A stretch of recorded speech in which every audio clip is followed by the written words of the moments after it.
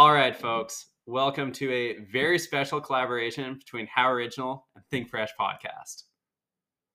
Is this where we talk? Yeah, no, this is where you prove that you guys are real and you are on the episode. Wow. We are real. We're responding to commands. Okay. Eric, please state your name. My name is Eric. If you listen to our show, you'll recognize my voice, but not my face. This is not a video pod. Yeah. Strictly audio only. This is Ty speaking. If you're listening to How Original, then you unfortunately may like our podcast as well. It's called Think Fresh podcast. There's a Venn diagram of very troubled people who I think partake in both. Find the time for both. Yeah. Well, I guess you can either listen to one episode of How Original or 5 episodes of Think Fresh. So it's like, how do you want to spend your time? If you want to put up numbers, I would highly recommend Think Fresh, which is the greatest and maybe only Subway-themed podcast out there. Yeah, much like Subway, we're quantity over quality play. You'll give anybody franchise rights. We should note, though, that we're not just about Subway. We have all matters of cultural interest featured on our podcast. And That's right. Subway barely graces an episode these days. Yeah, we had to change our bio from a podcast about Subway to a podcast mostly about Subway. Subway about podcast. Yeah. Exactly. 'Cause after 280 episodes of Subway, we started running out of things to talk about. You reached the last inch. And that's where we found ourselves, and that's why we spend more time getting featured on other podcasts nowadays. You know. Enough about us, though. This is not our podcast. This is our podcast. No, I We're want cooking you. right now. I want you to plug. I want you to plug Think Fresh. I will say, for those people who are listening to this and they haven't heard the crossover episode we did on Think Fresh, that is episode 231 of Think Fresh. I believe the title is "Hard Feelings, Harder Bread." Mm-hmm. And because I'm a crazy narcissist, I just listened to it the other day. I was cracking myself up. It's a great episode. And I will add, it was our top episode this year, thanks to Spotify. yes. Wrapped. Hell yeah. Mhm. Yeah.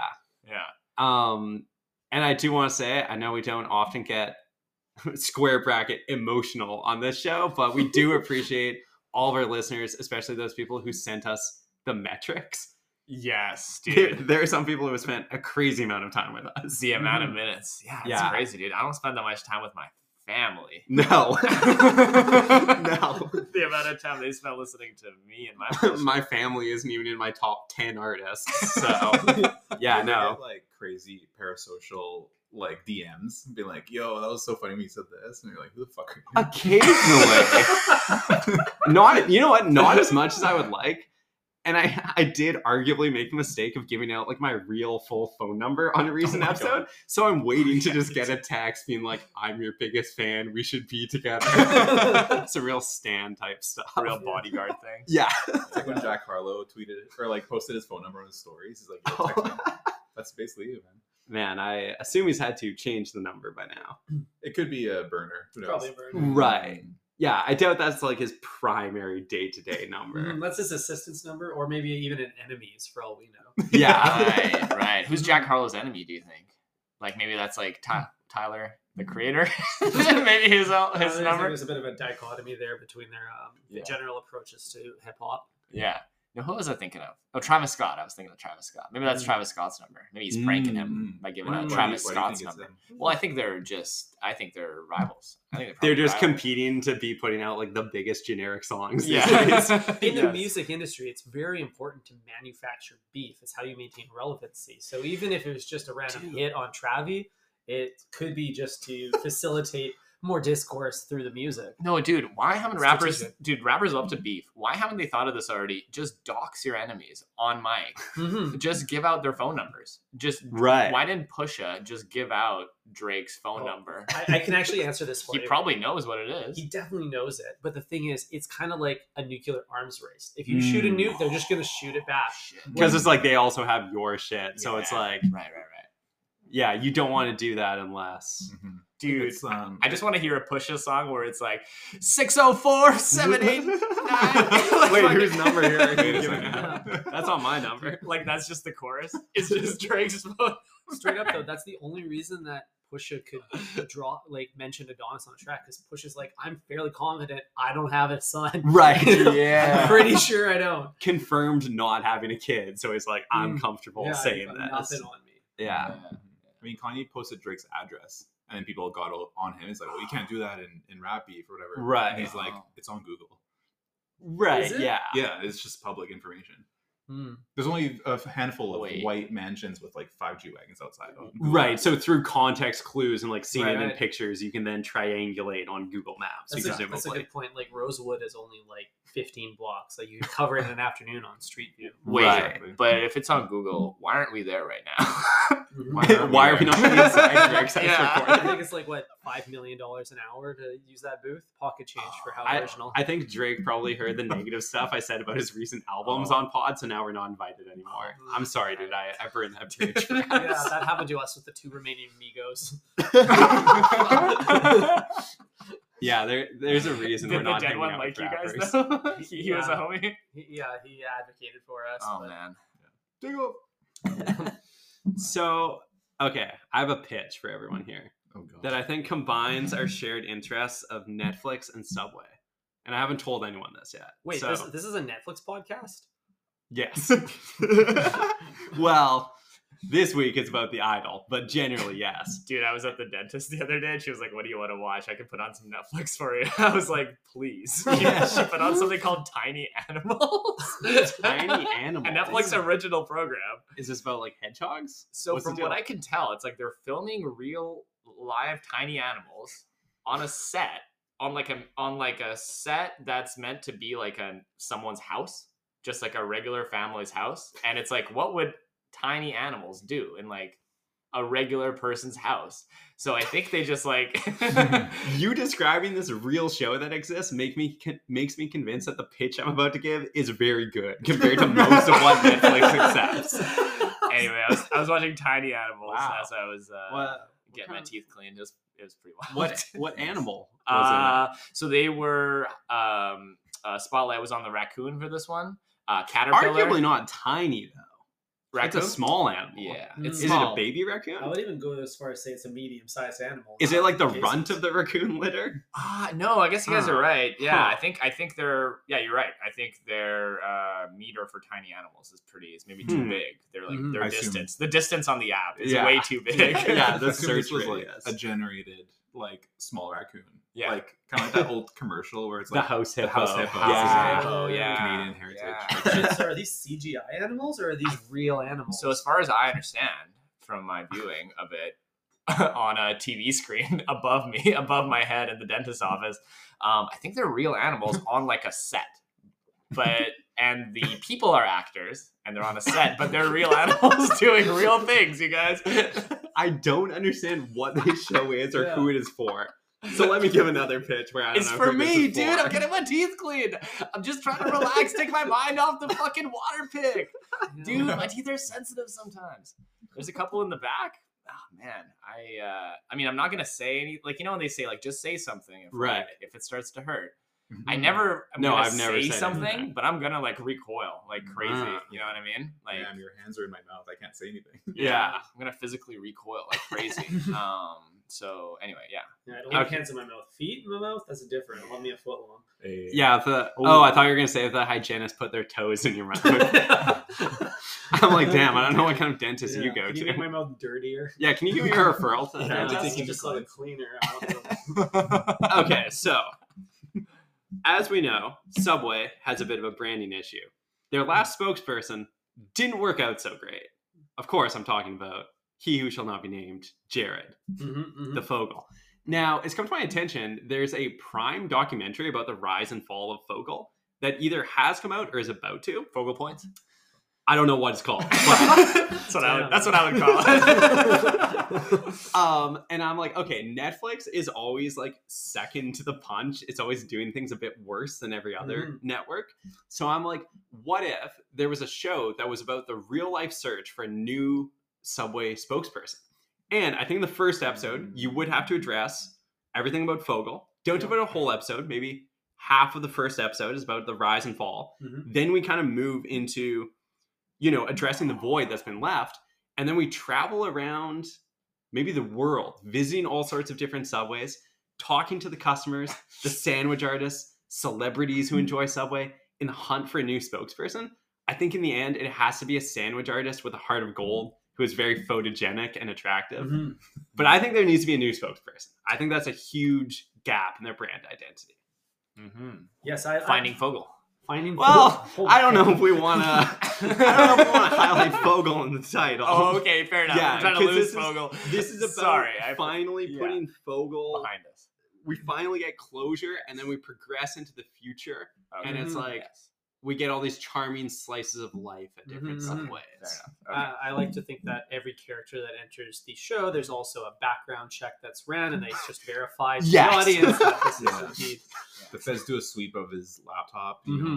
Any external hard drives that might be in this person's residence. We need the iCloud password. Yes. But once we thoroughly vet. No spoon nor slice of tomato turn unturned. Wait, okay, so question about the premise is does he have to go through the same arc that Jared Fogel went through? I think, you know what I'm saying? Like, why are we assuming that this will be a he? It could be a she. It could be a they. Fair. We're completely open-minded about who the next spokesperson could be. But do they have to go through an Adele type, Jared Fogel type arc? You guys understand what I'm getting at here? Like, are you saying they have to be a really fat person who loses a tremendous amount of weight? Do they have to hold up their old jeans at some point 2 years down the line? I don't know, because I feel like that's not Subway's value proposition anymore, that like you'll lose weight eating this. I feel like maybe that was their messaging for a while, but now it's like the weight is irrelevant. It's just like the convenience, right? Because they're the world's #1 most franchised like fast food establishment. I think what'll be really charming is you get someone like a Lizzo, somebody who like performatively works out, who like it's known that they just film the video and stop. Have you seen that where she would like film a workout, but like she'll switch outfits, but then the stuff is in the same place. It's like exactly holy shit. It's no, like, oh, she filmed it all on the same day. Oh wow! Oh shit! One wow! big sesh. It's all one big sesh. Interesting. I have seen very negative feedback online whenever she posts about like going on a diet or attempting to lose weight. Though it's a very odd phenomenon. Dude, everyone wants to police Lizzo's body, and I'm not here for that. I think she would make a fantastic Subway spokesperson. That's what I'm saying. Yeah, but I don't think that she is the one, and I actually don't think that any one person is the one. Hear me out. A stronger ending is that we find out that we are all the Subway spokesperson. Because we all make a sandwich that is unique to us. Right. And therefore, how could you even replicate that my God. as a role model to everybody else? Right. The sandwich artist was inside it. No, okay, pause. Wait. I don't know if I like the way that's going. But yes, I do get what you're saying. There has to be a threshold of forgiveness. You're a Fogel victim, dude? I didn't know. I'm so sorry. sorry. To break it to you like this. Yeah. The ironic part about this perspective is that Subway actually ends up recruiting more like child pornographers as spokespersons, because with 7 billion people on statistically they're getting up the numbers here. An unfortunate side effect of this all-encompassing campaign. Yeah. And it would be weird for them to say everybody excluding Jared, because so they'd have to re-recruit him as well in order to be inclusive. So there are a few flaws, but they could just say no felons allowed. No felons. He's locked up right now. So. Right. How do you think that would go over? It's like, you are all represent Subway unless you're in jail. Yeah, exactly. Unless you smoked weed 10 years ago. Well, yeah, that's true. I guess prisoners don't have access to Subway. Maybe honestly they might, for all we know. If you're in the Swedish prisons where they give you like IKEA furniture and PlayStations and shit. Or that could be a subplot of the show that you venture into prisons to talk to Subway superfans and realize they've been deprived of Subway, and then it's like this effort to like reconnect them, rehabilitate them through Subway. Just knowing that all the Subway superfans are already in prison tells me enough about it. You find out that like 95% of Subway superfans have like violent convictions. Have been like objective detriments to their community and the people in their lives. So instead of like the traditional prisoner finds God in the prison, they're finding their Subway God. Dude, they're finding Fogel. Okay. They're finding Fogel. They're finding Fogel. Yeah. Instead of converting to Islam, they convert to Subway. They convert it to a flatbread, once in a while. Oh man, like I did last night. Yeah. Oh fuck. That dinner foot long was. I thought you were joking about that. No, it was real. I almost sent you a picture on Instagram. Dude, I don't want the foot long shaboing boing in my inbox. It was so insane. Unsolicited footlongs. It was so insane going into a Subway like for dinner, because it's truly just you and the artist and maybe God watching what you're doing. Like commission a piece for me. God's not there. Dude, God is not there. Dude, that's his number one enemy, right? Because the prisoners are good. Subway's taking away business from him. From the prisoners, dude. God's So like, there now are look trials. away. Dude, Worshipping false idols. God's got to drop the Subway phone number in a rap song. False idols is a good episode title. Oh yeah. Mm-hmm. Ooh. See, our pod, we don't get to do fun titles. We just No. call everything literally the title of what we cover. That could change tonight. It could change tonight because we are breaking all the rules. You're right, we are. Because we're looking at an HBO original, Wow. which I've already received negative feedback for. Right. And I'm like, veering off the course. I'm like, guys, we've been doing this for a year. There are like 10,000 more things we can talk about. Can we get 1 week off? Is that fine if we do 1 week without it? It's not even a week off. We're still recording a pod. Yeah, no, it's not exactly. So the fans love Netflix more than you guys. I guess so, yeah. Yeah. Damn, that's That's when you put it that way. It sucks that as a derivative of Netflix, you weren't able to outclips them in popularity. Yeah. If they had to choose between any Netflix original or us as people, human beings, If they had to choose between tiny animals, tiny animals or sentencing us to death. or and average tiny animals. average sized white male, Yeah. white males. Fuck, Marry, Kill. How original. Tiny Idol. animals. Tiny Yeah. animals. God damn. So, yeah, let's just launch into the idol. It's a triple homicide for me, bro. Yeah. You're like, can I kill 3 times? It's pre-medi. Yeah, let's get into it, Patty. So, where do we begin? A show that was almost universally reviled that, unsurprisingly, I was a huge contrarian. And I'm like, this is actually good. Eric and I watched it when it came out in the summer. We recruited George and Ty to watch it more recently. Yes. Over this past weekend, I believe. Yes. Mm-hmm. So, where do we even start with this? Let's go into the troubled production history Yeah, and the let's start. Rolling Stone hit piece Mm. and kind of the weekend's response to it that he shared on Twitter the day the Rolling Stone piece dropped. The Rolling Stoner frees his mind online. The summary of what unfolded. Oh, there were a lot of people freeing their minds online about this show to varying consequences. Yeah, so Able to let me just Spy, grab my computer. colloquially known as The Weeknd, Mm-hmm. had an idea. In 2019, he had an idea for a television show, a movie in 5 episodes that he proceeded to pitch to Sam Levinson, creator of Euphoria. Sam Levinson was not available to film the show, I think, when it was being put into production in, 2021, 2020? I believe it was 2021 Yeah. when all the trouble started. When it all began. Yeah. Well, he was probably pretty busy with Euphoria. Perhaps. Yeah, because the last season came out in 2022. I think would have been filmed in 21, probably. The timing adds up. Yeah. It's got an alibi. So The Weeknd partnered up with director, actress Amy Seimetz. Yep. Yeah. And she was not a writer on this, I believe. She has written things before, but apparently part of the problem with her directing is that the scripts were being rewritten at such a rapid rate that it's like they were going to film episodes without a complete script being finished, which would be challenging as a director. You're not exactly being set up for success. Definitely. Especially when your male lead, it's his first acting gig. Yes. like- And we'll litigate The Weeknd's acting in a while because I really want to get some opinions on that. Well, technically second after Uncut Gems. I don't know Where if you he- saw his. Oh, He yeah. plays Yeah. himself in 2011. Yeah, which is Yeah. barely a credit. Yeah. I mean, dream role, like fucking Julia Fox in the Yeah. bathroom, and then Yes. that's your entire acting career. Wow, the IMDb is just nothing Stacked. but hits. Yeah. Nothing but hits singular. Yeah, and Julia Fox before she went like Bef- cuckoo. Yeah, Yeah. before she became very off-putting. Yeah, Yeah. exactly. Universally hated. Yeah, pretty much. Mm-hmm. Oh. Panned. Kill. Pan's Labyrinth. Panned. Panned. So we're in a Pan's Labyrinth right now, I think. So let's get out of the labyrinth. So let's find our way out. So they start filming, as you said. Yeah, I think The Weeknd had like a very loose idea of what the show would be, but it's mostly vibes, it sounds like. And apparently they filmed 80% of the show, right? So before Amy Simons got fired. go. Yeah. So it's by the weekend, I guess.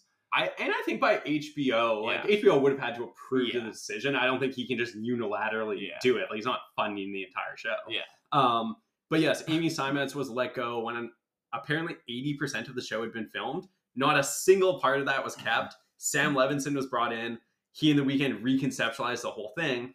And in the Rolling Stone article, kind of the infamous claim is that she was let go because she was focusing too much on like a feminist perspective. And The Weeknd was like, nah, that's not gonna fly.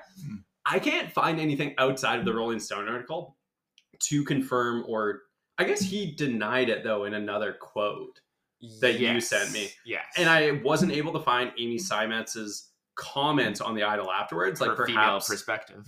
Perhaps she signed an NDA. It's been suppressed. I would love to know what her thoughts are about the finished product and how what she envisioned would have been different. And I do think she is a much better director than Sam Levinson. However, Sam Levinson does have a certain je ne sais quoi. I don't think he's a very good writer, but I think in terms of creating a vibe, he's pretty strong. What has he made outside of Euphoria? He's made a few movies that like were not super well received, I think. But probably strong vibes. But Euphoria is like amazing. Yeah, and it's funny because so many people online are obsessed with Euphoria but hate Sam Levinson.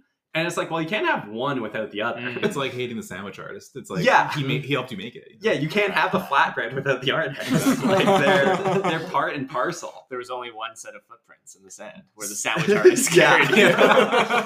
Someone's got to put the gloves on. You put your hand into the sandwich artist's glove and you both make the sandwich. Hand in hand. Like a Ouija board where you let it like steer you. Type shit. But yeah, I mean, we'll never see it, but I would love to know what Amy Simons' version was, because I'm willing to bet that it was better than what we ended up with. But we did end up with something very distinct that garnered quite a bit of attention. And I want to read, here's the title. This came out in March, long before a single frame had aired on our TVs. The Idol, how HBO's next Euphoria became twisted torture porn. As soon as I read this article, I'm like, yo, I gotta watch this. Yeah, perfect marketing, actually. Right? Here's the thing. How did they know that Amy Simons wasn't filming twisted torture porn? You know what I'm saying? Like, they're just assuming. Right. They didn't see the Simons cut, dude. I mean, release the Simons cut, right? I want to see the Simons cut. And I think there would have been a lot of the same themes of like cults, manipulation, probably some freaky stuff. I'm assuming it's the same story. It's just I don't know. I don't know. I don't know. Well, who knows? It's tough to tell because we're told in this article it was completely reconceptualized, but it's like we never got to see the original version. So how are we to know? I mean, my theory is that Sam Levinson, because I read an article that I sent you, that Sam Levinson just became available and then they just dropped Amy because the weekend was like, I just want to work with this guy. He wasn't available. You forced me to go into production on this too quickly. He happened to not be available. And he has that history with HBO, and he's delivered one of their wildly successful shows in recent memory. So it's like, why would we not just get this guy again? Exactly.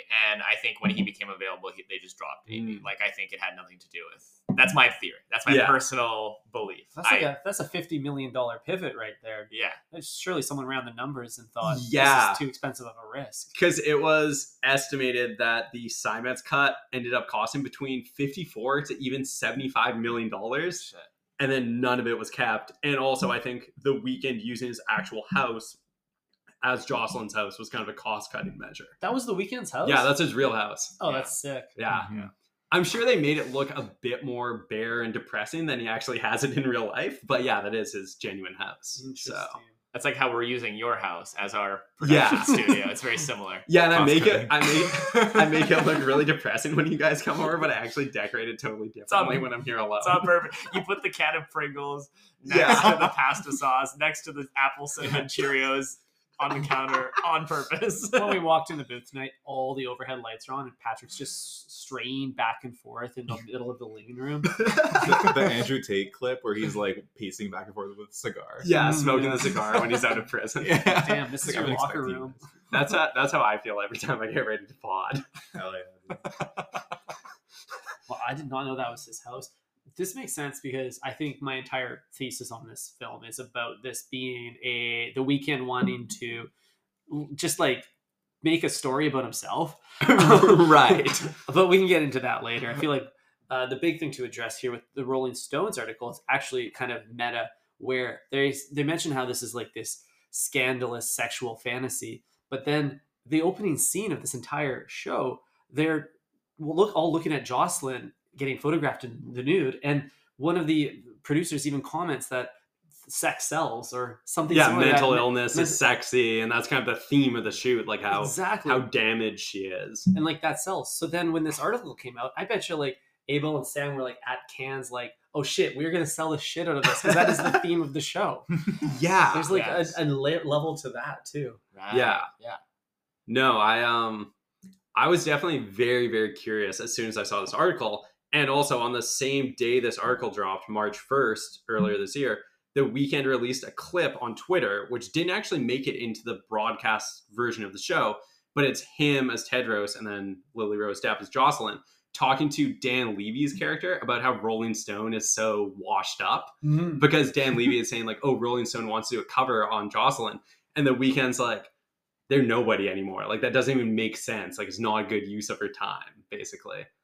So, yeah, I thought that was interesting because, like, the timing, they must have had that scene already filmed, presumably, but then it ended up not making the final show. And there also was a lot made of the fact that the original order was for 6 episodes, and then the broadcast version was only 5 episodes. But I don't think that message was really delivered to us as the audience very clearly, because I was still expecting 6 episodes. And when it was revealed, oh, the 5th episode is the final one, I was like, wait, what? We still have so much ground to cover in the story. And I think a lot of people who didn't like the show were kind of gloating, like, oh, it's so bad they're not even airing all the episodes.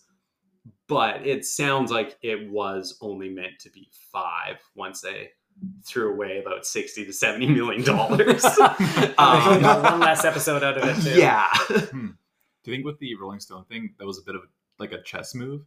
Because they probably had it in the show. Rolling Stone probably saw like a cut before it went live. Right. And then we're like, okay, fuck these guys. We're going to do a bad review before it comes out just to like get everyone fire the first shot. Yeah, thinking it'll be bad before they even see it. I think allegedly they talked to crew, which is where they got a lot of their... they have 13 anonymous sources. 13 anonymous sources. Victims come forward. Yes.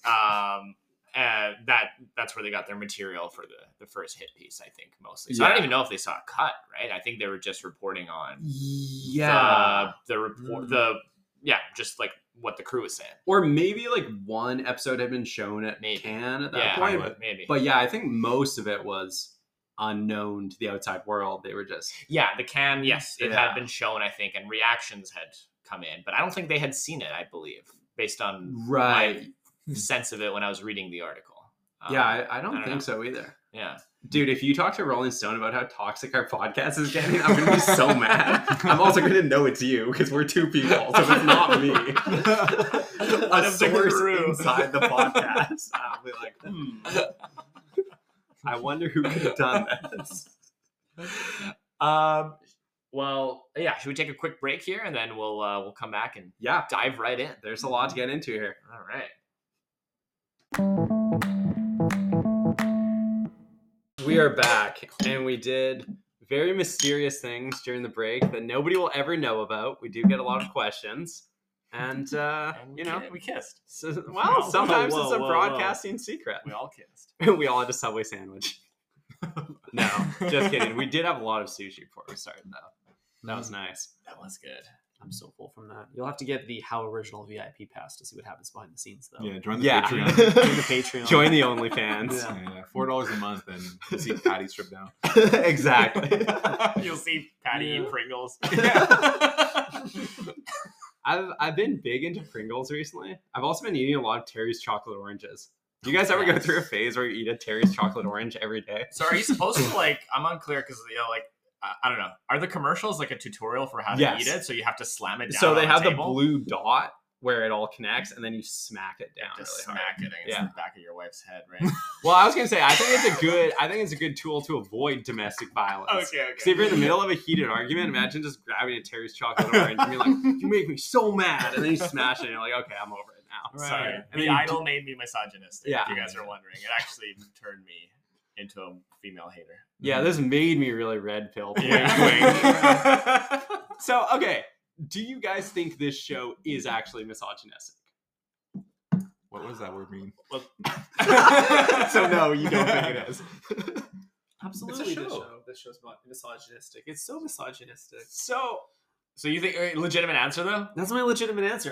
You say yes? You're Yeah. saying yes? And I think like it's the pro-feminist move to say it's misogynistic. You can say it about anything to be pro-feminist. Right. Yes. So do you think, because a lot of people didn't respond well to the reveal that in the end, Jocelyn is not actually the victim as she initially portrays herself. She's the master manipulator, because it's a bit of a bold move in today's cultural climate to write a script where it's like, actually this woman who is seemingly being abused is the abuser. Like, she's the mastermind. I have a way to frame this a little bit. So I don't know, the way I thought about that twist in general, because I think this whole show, because people call this a satire of the music industry, of showbiz. Yeah. I don't even think that's like the main topic I that don't believe it's actually a satire. interested in. I think the topic that it's interested in most is the topic of control. Who has control in the transaction? And so, like, in the modern context, in like today's landscape, I feel like there's this conversation goes on sometimes around the idea of like, let's say pornography, or like, wait, what's pornography? Can you define that for us? We actually have never seen that. So Can you pull that up? Yeah. I mean, it's basically The Idol. Yeah. You're in it, dude. Imagine somebody enjoying The Idol and being like, wait, I can see more of this online? The cross section, the cross section of people who have never watched pornography but have seen The Idol. Yeah, It's a gateway drug. Well, I was gonna say they do have Carl Glusman portraying the boyfriend. You've seen them? Has anyone here seen the movie Love? You have, right? Yeah. Great movie. Gaspar Noé. As soon as I see him on screen, I'm like, are they gonna go full penetration? But they didn't in The Idol. Oh, dear God. A lot of unsimulated sex in that movie. But anyway, what I was saying was this conversation happens around, like, I don't know, strippers, people in like the female pleasure industry. I don't know what else to call it. Pleasure industry? Is that an industry? I don't know. Anyway, Are you talking about like sex work specifically? Sex work. Yeah, sex work. Podcasting? Yeah, podcasting. Yeah, part of the pleasure industry. Sex ASMR, work, baby. So, sex work is real work, etc. And I think the conversation there is like, feminists will say like, well, it's actually female empowerment to do that, right? To like own your body. Totally. and to like extract funds out of people. Sort of, it's real work. It is like you're in control. Whereas other people will say, maybe like more old school feminists will say like, no, you're actually like exploiting yourself. You're like the system is inherently exploitative to participate in. So I think for me at least, the big question of the show is who's exploiting who. Is she exploiting the Weeknd, or is the Weeknd exploiting her? And I think it's the same conversation as the old school feminists and the new school feminists have. So in that, like, if you are showing your body, let's say on an album cover, right? Who's exploiting who? Are you exploiting the fans, or are the fans exploiting you? Who's getting the higher, end of the stick, or whatever, the longer end of the stick? Mm-hmm. And I think you mentioned control. So on my rewatch yesterday, I noticed, I think the Weeknd, like, as a writer, I think he has a lot to say about all the entourage, like, hangers on who are trying to exert their own agency over Jocelyn under the guise of like, oh, we care about her so much. Where it's like, I think it's very debatable whether any of these people have her best interests at heart. And I think all the like entourage characters, like Hank Azaria's character, Jane Addams' character, like, they're all kind of ridiculous. Like, these are not great people by any means. They're all antagonists. They're all manipulators. Yeah. So, yeah, I think the question of who ultimately has control, and then everybody who tries to involve themselves in a successful artist's life and claims to offer value, but maybe they're all trying to leech off the person who actually has the talent and provides the value. Yeah. The challenge, though, is you can't think about the misogyny in this film as just about the exploitation of the characters. You also have to think about it as a film, and then there's the layer of producers on top. Sam and the boys at the top floor are also calling the shots of what's showing up in this show. So then there's a level of like self-awareness of their own exploitation of Lily Rose Depp, essentially, in the making of the show. Totally. And for context, apparently Lily Rose Depp had said that it was really good to work with Sam Levinson, and I don't believe she's ever tracked that back or had any negative statements about him. I think she said, in fact, he was the best director she's ever worked with. Yeah. Like, she had pretty high praise. In the same way that Jocelyn was talking about her management. But yes, and I think Sam Levinson is so polarizing that a lot of people are kind of picking up on maybe some narrative patterns where perhaps in Euphoria and this there's some commonalities of like aestheticized female suffering. But my counterpoint, is it bad? I don't know. Do I like watching it? Is that not valid art? Yeah, I don't know. But is it really like specific to women though? Because you could say like Euphoria, they're exploiting like what kids do as like entertainment. It's like this is what all young people do. It's like whether their parents know it or not. And then same thing in music. Like, I don't know, you have male artists as well who are trapped in contracts and that they signed when they were like 16 and they don't know what they're doing. Well, even like the character of Isaac is seemingly going through some of the same abuse at Tedros' hands that like Chloe and Jocelyn are going through. I don't want to keep revisiting my thesis that this is a movie or show about The Weeknd's life, but I feel like he probably went through that when he was coming up in OVO or whatever too. Yeah, I was going to say, I do feel like The Weeknd, I do feel like this is kind of a coded message, like talking about some of the like manipulators and hangers on he probably encountered who said like, oh, we can further your career, but we're just... Like when the dude came out with House of Balloons, I think he was living in his car. Like he's a real rags to riches story here. Yeah. And I think Lily Rose Depp has gone on record saying like a lot of the narrative she also added to it, like from her experiences, her lived experiences. So yeah, I feel like there's definitely some like honesty, I think, in the show, maybe like, and that really like I feel like comes through in a lot of the scenes, you know, when they're just like having real talk discussions around the table, and stuff like that. Like it's very naturalized kind of. A lot of the dialogue is very naturalized, I think, right? Oh, dude, except for that one scene where they're all like, you have to do everything you say that someone asks you to do. You have to say yes to everything. It was like the most like high school party-esque scene I've ever seen. Like passing around a joint at a party. Would you kiss so-and-so? Oh, I don't know. Yeah, that scene felt more like it should have been in Euphoria.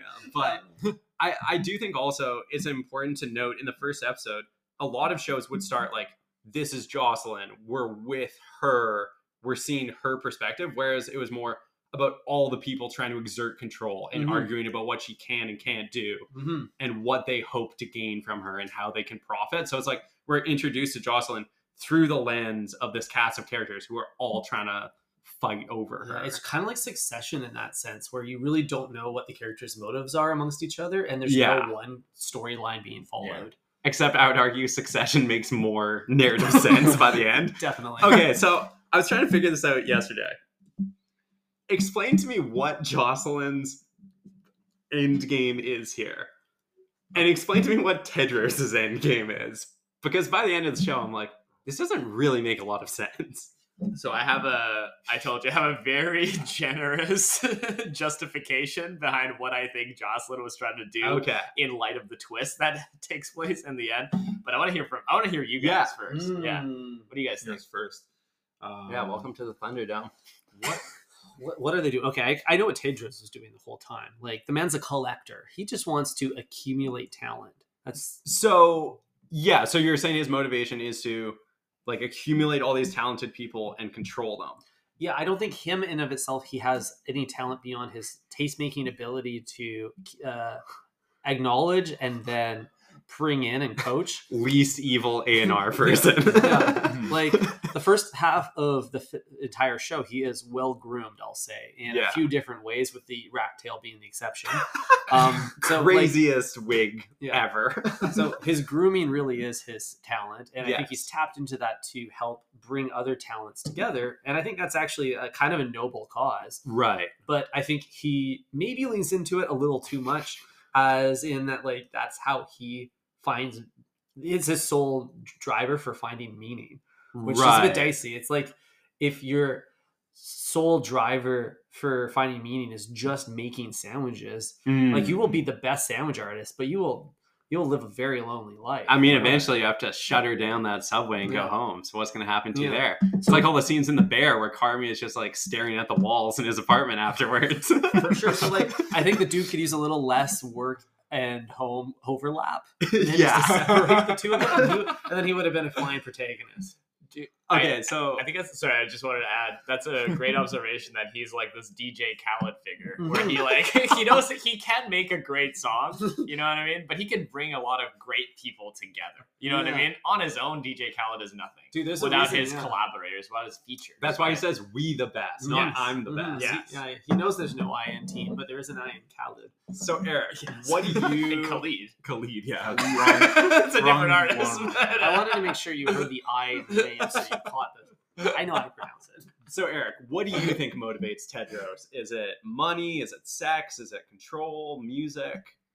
Probably all the above. But what I think is interesting is how at the beginning, or like maybe towards the middle of the show, he was also a pimp. Yes. So I that's forgot about that. kind of just like faded away. It's like he had this like weird, like Like- went to jail for like racketeering and Mhm. domestic violence. yeah. And I think those scenes were filmed in the back of Delilah, which is awesome. Oh, really? I think so. And Okay. it looks like it. And yeah, he just like has a bunch of like models around him at all times. And Yes. it looked like he was recruiting Jocelyn to be in his like His, sex har- trade. his harem. Yeah. Exactly. Okay, in the so- haram. This whole show is very haram. Okay, so I think it's very unclear because at first you think like, oh, it's about the sex and the control, but then he genuinely seems to want to make Jocelyn successful commercially. But then you look at his other talent on the roster and it's like, oh, all these people are amazing musicians, but he seemingly hasn't monetized their talents in any way. Yeah. Mhm. So then you start to think, oh, maybe he needed Jocelyn to access the tastemakers in the industry. But then he's also personal friends with Mike Dean. So it's like, wait, Yeah. do you or do you not have the industry connections? Why do you have these amazing artists that will presumably be successful like at the end of the show? Mhm. And then it's like, so he hasn't done, so he's made their music better, but he hasn't commercialized their talent. They're just hanging out at his like cocaine nightclub.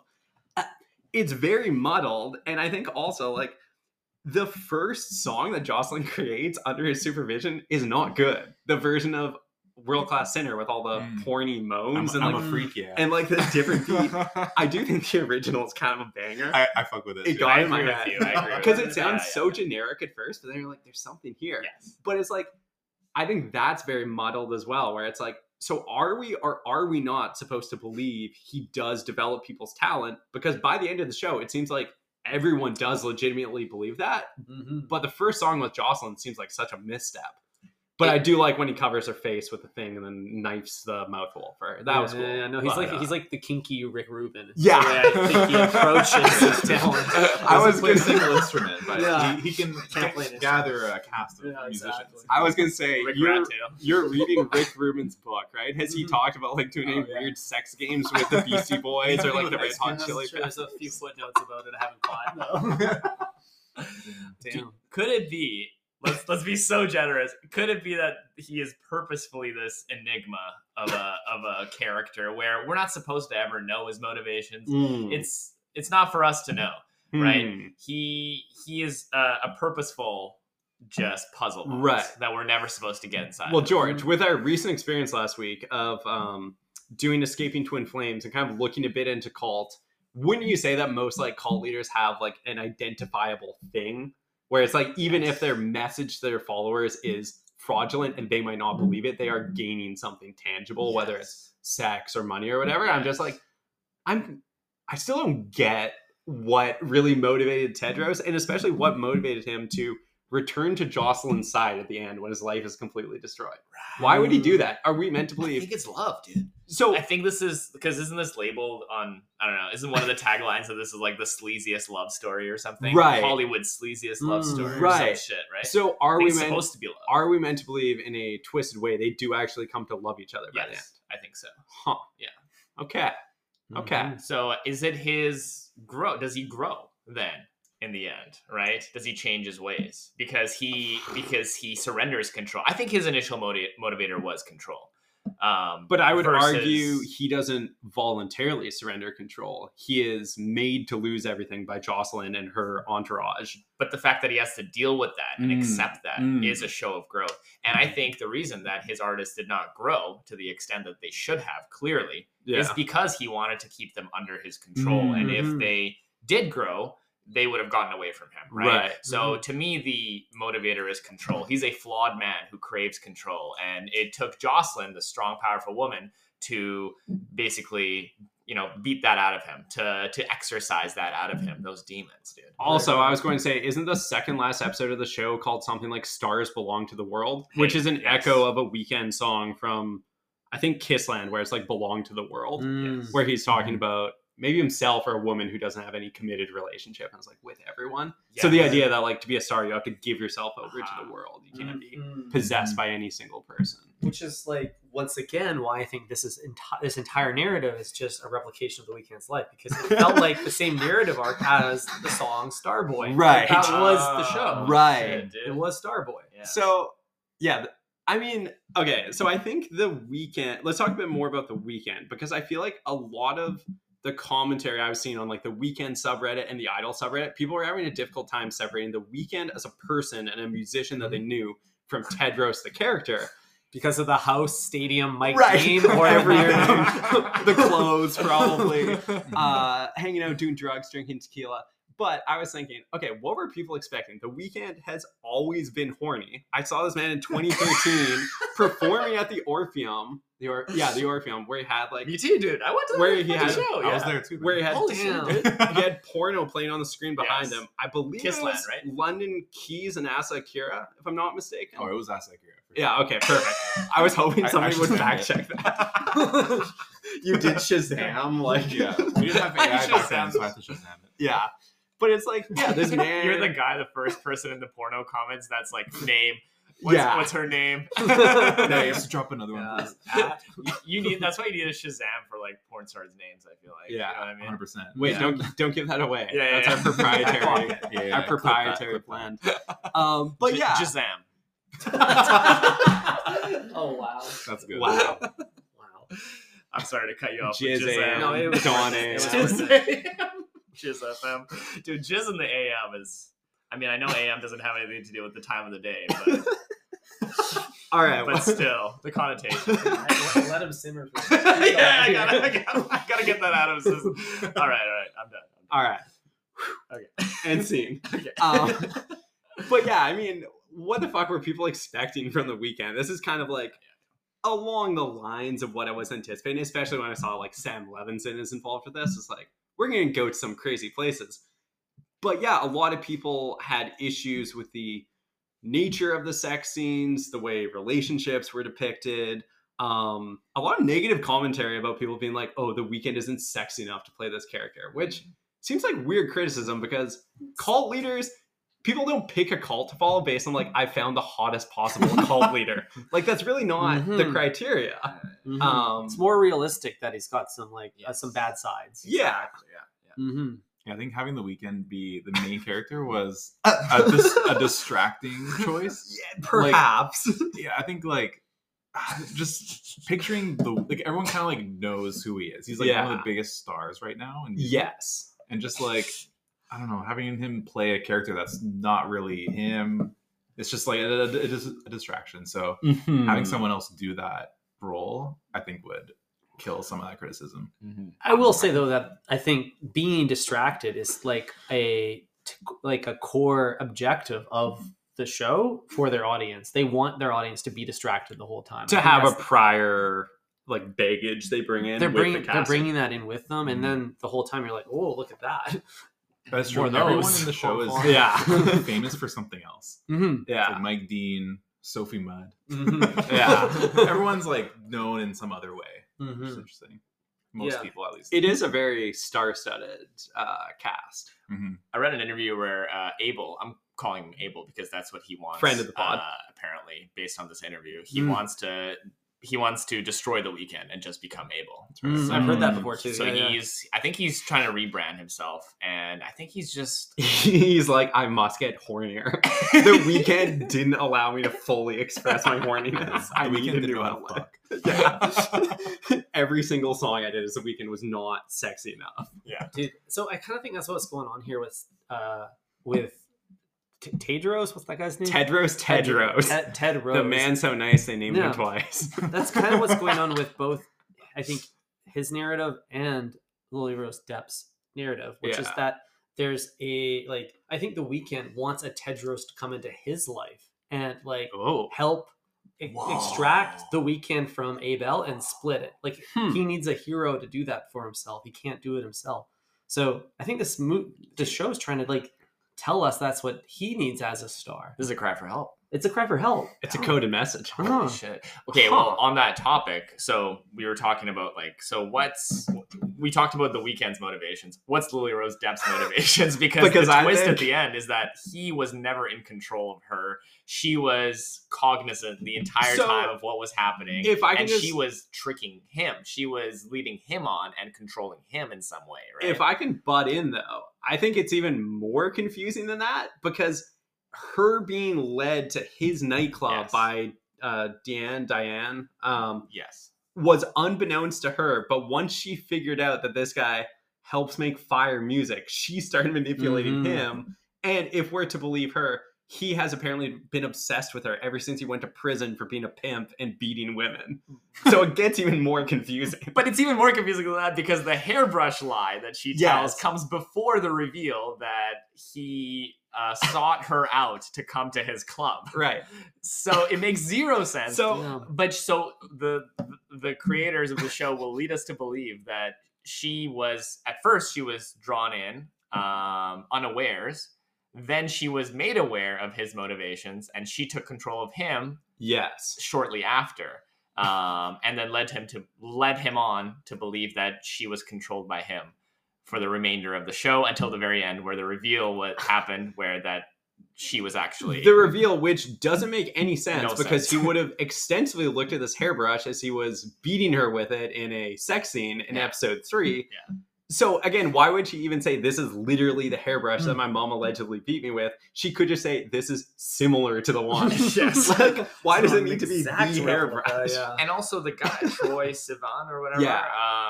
Because what's his character's name? Xander, I believe. Xander. And he says that he witnessed her mom beating her, didn't he? Or that he was aware of it. He says at least part of it. Oh yeah. But then Rob, her boyfriend, says, I never knew about any of this stuff with your mom. So it's like we're seeing conflicting accounts from characters about how the mom behaved. We also have the comment from Haim, I was fucked up when my mom died, but she was nice to me, unlike your mom. So it's like, what even happened with the mom in the first place? Like, how could her brother have said that he's seen it, but then she lied about it? Doesn't add up. Was that her brother? Or I thought that was supposed to be her brother. Really? I thought he portrayed her brother on a kid show. I don't think they're actually related. Oh, this is a whole new subplot to unravel. What is? But they've known each other since childhood. I believe. Okay, they came up together.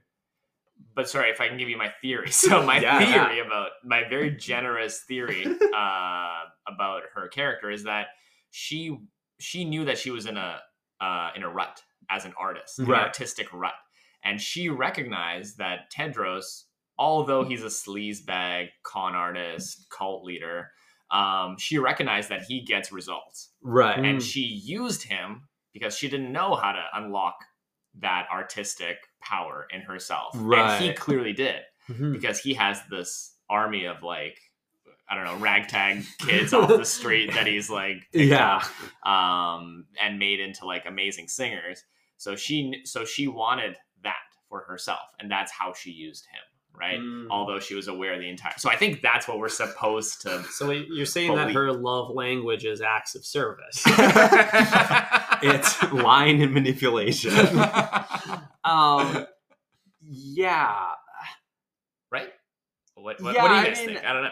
Do you think I'm that sounds following what you're saying, but it's just so muddled. Yeah. I think it needs to be made more clear to us as viewers. And I think on the second time around, that really stood out to me, where I'm like, I don't know if I can actually explain what each character was hoping to get out of the other, or even why they ended up together. Yeah. Because she was so keen to get rid of him at the start of the last episode. And then by the end, it's like she's inviting him back in, being like, you're mine forever now. Well, because he accused her ex of rape, which she didn't expect. And so that's when she got pissed at him. But I think she truly loved him, and that's why she took him back, right? But if she loved him, why would she have Rob over and fuck him when Tedros is still there? I think she wanted to make him jealous. Yeah, I think that was a jealousy move as well. I don't think she really cared about Rob. I think she used him too. Yeah. Huh. You got to think, like, if you can empathize with Jocelyn for a moment, at that level of fame, you probably can just do whatever you need to do to elicit the response you're looking for. Right. So those people are just pawns to her. Right. I mean, I'm trying to put myself in the mindset of many toxic individuals I've met over the years. Yeah, no, that kind of makes sense. If you can empathize with a pop star, you'll see that this is probably a common fault. If I can empathize with people who have no public fame, who have done similar things, yes. But I do feel like there is a part of Jocelyn that craves a family.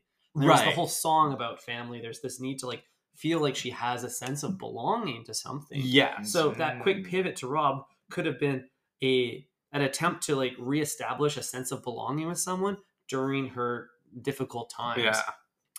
I don't know. I don't really know how women think. Don't worry. I don't think anybody was coming to this pod being like, I need to know how women think. These are the guys who are going to crack it for me. During the Idol episode. Yeah, during the Idol episode. We might have a better idea if we saw Amy's version. Yeah. Yes. I think that's why we need to merge Amy's version with this version. Yes. An A/B test of sorts. Yeah. But what is Mitch Moses' motivation? That's what I want to know. Right, dude. What the hell is Mitch doing here? I actually completely forgot that he was in the show until Ty reminded me on the drive here. I was like, oh yeah, that guy. Like his first cameo is his like head tat. The Life is War. Life is War, which is his real life tattoo. It's real. Oh yeah. Yeah. And it fucking rocks. He's kind of just like. Is he kind of like a enforcer in the show? Like I don't really know, but he's just muscle, I think. He's just muscle, but he doesn't really do much. He's kind of like a threatening guy, but he speaks very little. Yeah. He's kind of just like the cool, like hot Balenciaga model. Like that just shows up. Dude, he's even playing himself. His name is Mitch in the show. Yeah. Once again, further blurring the lines between is this just a biopic of The Weeknd versus is this a fiction? Yeah, it's also very funny that Mike Dean is like, yeah, I'll just play Mike Dean. I'm like good friends with this serial abuser who lives in a nightclub. Sure, this is my guy. If there's one thing that I really took away from the show, is that the Mike Dean scene is proof that producers should remain anonymous. Like we're in this era now where like producers are taking the limelight from the actual artists, and we don't need any of that. Be the behind the scenes guy. Totally. You know what I mean? Stick to the make tags. amazing music like you've been doing, and stop smoking weed on camera. Like we don't really care. Right. It's like all the producers now want like their own personal brands on top of the music they do. Exactly. Oh, totally. Mike Dean always posts on Instagram like, "Oh, 10 billion streams this year." It's like. No, well, your solo stuff? Across all sorts of different. Yeah, you have credits on everything, but your solo stuff is not hitting charts.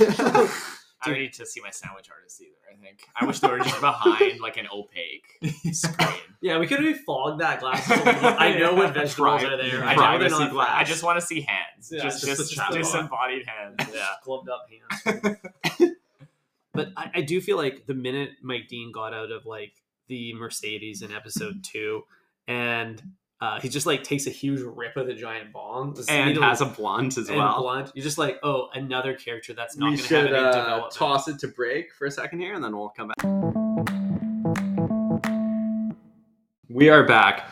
All right, boys. So I have a note in my phone here that says "beating your shit crazy style, Valentino brand." So. George, I think we talked about this on pod. I don't know if I've talked about this with you guys.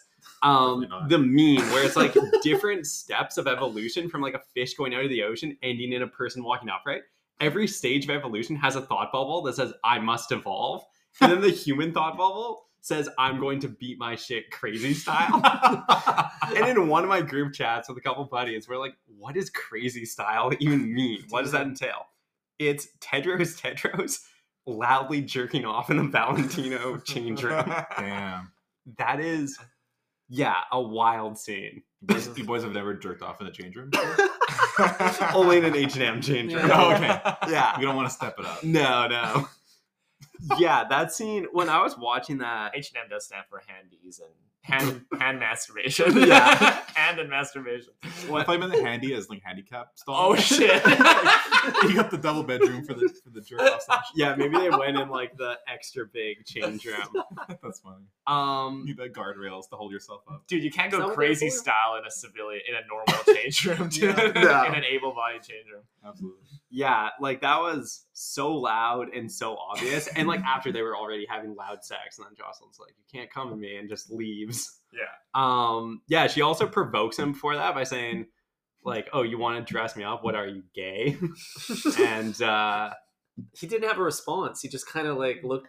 well, I think he says he freezes for a moment, and he's like, "I'm not gay," and she's like, "You sounded gay the way you did that," which is a very like 12-year-old boy style of bullying. Yes. It's pretty funny. Yes. That's the first time she kind of asserts power over him, actually. Mhm. Yeah. Yes. I could feel him crumpling there. Yeah. The fact that he folded so quickly makes me question whether he did have maybe like an underlying sexual preference that he wasn't willing to reveal. Well, on the show. okay. One question I want to ask as well: are we meant to think that at some point Tedros, let's call him by his full name, fucks everybody in his music collective or cult? Like, does he fuck Isaac? Mm-hmm. Because I don't think there's really anything that leads you to believe this. But then it's like, I don't know. I kind of think he has It's sex kind of- with everyone. It's there. kind of just assumed that they're like kind of like this like sexually Yeah. polyamorous cult. They're The all only- walking around in their underwear, Mhm. half naked all the time. There's a lot of like shock collars and cocaine and stuff. Yeah, that's true. There's no straight men in the group, No. Right. Yeah. except for Mike Dean, maybe. He's I like straight know. presenting. I don't know. Yeah. No character arc for that guy. He only smokes bongs. Mike Dean is a Not weed penises. sexual. His lips are too busy on the bong. Yeah. Um, the young thug too. It's like we out here smoking penises. Yeah, we out here smoking penises, no homo. Fuck, man. Craziest Free tweet. Damn. So do you think Valentino knew about this? Do you think they signed off? What do you think the brand thought of their store being represented in such a way? Because ultimately the clothes are shown to be desirable, right? And like Jocelyn does look really good in a lot of the outfits. Dude, they totally signed off for this. I feel like Valentino is walking a thin line between like a washed designer brand and Right. a super trendy one. I think they saw an opportunity here to like lean into being edgy in the same way this show is trying to lean into being edgy to be relevant. Mhm. Yeah. Valentino and this show have a similar objective. Yeah. Right. They're one Lil Uzi Vert song away from being relevant again. Mhm. Similar to like Burberry, like they were kind of like washed like old folks home vibes, Mhm. and then now they're back. They're back. You know what Yeah. I mean? Yeah. This is maybe their attempt to start that process. Like, do you think other luxury brands watched this and were like, fuck, they should have done that in our store? He fucking jerked himself off in our store. Yeah, beat off in Balenciaga. Yeah. Get your Wait, what brand is it that has like the cum sneaker? Is that Balenciaga? Cum sneakers, Or One it's with like- paint splatters, That's Margiela. Margiela. Yeah. Oh, yes, of course. But- Silly me. So Silly Rick me. Owens has the dickless pants. Right. Yeah, because I follow that one guy archive threads on Instagram, and he posts all the like Rick Owens like fetish inspired gear, where it's like the Absolutely. gimp hoodie that you zip up and stuff. Oh, Hell yeah. how much time you got? This is a rabbit hole. Yeah. Fetish wear. Tell us everything about archive Rick Owens fetish gear. Exactly. Yeah, so that was a very surprising scene to watch, but it felt like it fit the world of the show. You know? Yeah, it did. It was funny too. Yeah. Like, it's a funny scene. It's supposed to be ridiculous. And then- It's supposed to be over the top, and he wipes himself on the Valentino Yeah. that's hanging up in the room. I mean, it's hilarious. Mhm. Do you guys think Tedros has drip the way he dresses? Do you think the fits are good? It's tough to say because on one hand, on the other hand, he dresses better than me, so it's hard for me to gauge whether or not he dresses good objectively. Well, you do have a mustache now, so the next thing you need is the rat tail. You got to Mm. start working on that, Yeah. That's true. I think I will. or to start wearing a crazy wig. Damn, I wonder how many like impressionable young men he's going to convince to get a rat tail. In the same way that 10 years ago, many young teenage boys had one, kind of reminiscent of a Jedi. Yes. Mm. Who do you think would have more converts, The Weeknd or Hayden Christensen? Damn. The Rat Tail cult. Well, when you turn 13, you got to pick one of the 4 personality starter packs for boys. Yeah. Star Wars is one of them. Yeah. I think The Idol is for people who never watch Star Wars. It's probably a safe bet. I do kind of like the look of the track jacket with no shirt, Yes. big chain, and then like slacks. It's pretty sick. Yeah. Yeah. A little bit overweight. Like, what was his physique like in this? He show? also got trashed online for people saying he just wasn't hot enough and had a bad body and stuff. Damn, But the double standard on this. I feel like also the way Yeah. so he had 1 or 2 shirtless scenes, and I don't think he was shirtless during any of the actual sex scenes. I do feel as if they were filmed in a slightly forgiving way with the angles and the lighting and stuff. And his character also has a large amount of tattoos, which The Weeknd does not have in real life. So perhaps that as well was strategically done to maybe hide his body a bit. I mean, hot, music genius, Yeah. and pimp. You got to pick 2. Yeah. You know what I mean? Right. Ladies, stop having such high standards. Yeah, Men yeah, can yeah. only be 2. What's your value? You know? I know this is tangential, but I kind of thought it was weird that The Weeknd didn't sing a single note as a character. He didn't sing anything. Right. So Yes. it was I appreciated the restraint. it was odd that in the show diegetically he didn't sing, but then many of his original songs were in the soundtrack. So it's like, wait, I almost was thinking yesterday, wait, is this like Tedros almost doing a meta commentary on what's transpiring? It was a bit odd to like separate It was the very 2. difficult to separate those 2 layers. But also, Weeknd famously has a very nerdy talking voice compared to a singing voice. Mm. It's like almost like 2 different people. Like when people hear him talk, you're like, oh, what the fuck? I never heard him talk. He's way less sexy now. Yeah, So right. it's almost like there's a parallel now with his music in the show. Yeah. Right, maybe you're right, maybe that was done in an effort to separate from like The Weeknd as an artist. Like, this is not me, I'm Tedros. Exactly. Wait, what was his actual name before Tedros? Mauricio Jackson. Yeah, it was like Mauricio something Jackson. Yeah. Like arguably equally crazy. He's had 2 porn star names. That's crazy. Yeah. Wow. Yeah. Mauricio. So I was thinking about this as well. What do you guys think about?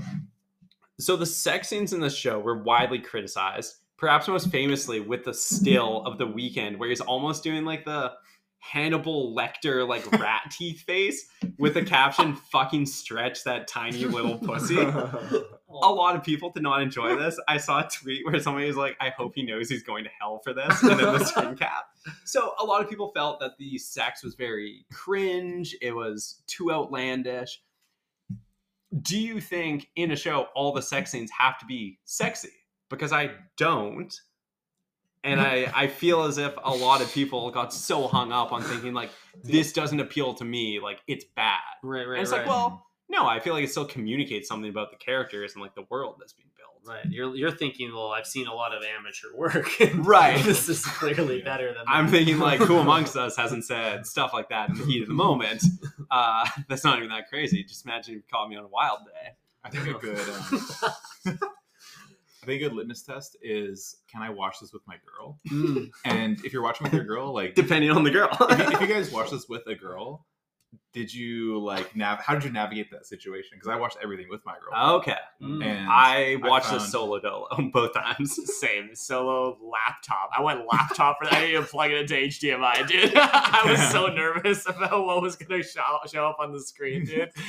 I did not want to expose her. Completely True. solo affair for me too. There was no way I was opening that can of worms. Damn, so I was the only one. Yeah. I So mean- you tell us, how was it? I mean, to How be fair, did that line go? to be fair, I had to kind of navigate it a little differently. I had to. You moved different. I moved different places. But when the scenes were happening, I would kind of like just mutter under my breath, like, disgusting. It's like, yeah, when you have to like shake your head so you know everyone disapproves. I would never do that. Yeah. You caveat too, like, I don't even want to watch this. It's for how original. Yeah. Hey, Absolutely. this is just homework, I This is swear. homework. Like, Yeah. Who would ever do that? Fucking we will Yeah. fast forward through this if you can find the remote. You're sitting on the remote the whole time. Patrick. Hey, don't fucking touch it. Yeah, it's You go full weekend on her, though. yeah. you know, she's just a freak. Yeah. Ultimately. Just a freak. Wait, did he actually say that in the show? I never actually heard that line. No, in the it's show. I don't think it's ever said. It's Yeah. just in the lyrics of the song. Oh, it's But just there's the lyrics. whole dialogue. So when they're doing their first like studio session / sex session at the end of the first episode, where he's saying like, the way you're singing the song right now, like, I'm not convinced you know how to fuck. Like, you have to show me. Mhm. Yeah. A very classic negging technique. Yeah. Which is, you know, a Good old classic. reverse psychology happening Yeah. there. I want you to show me. Classic.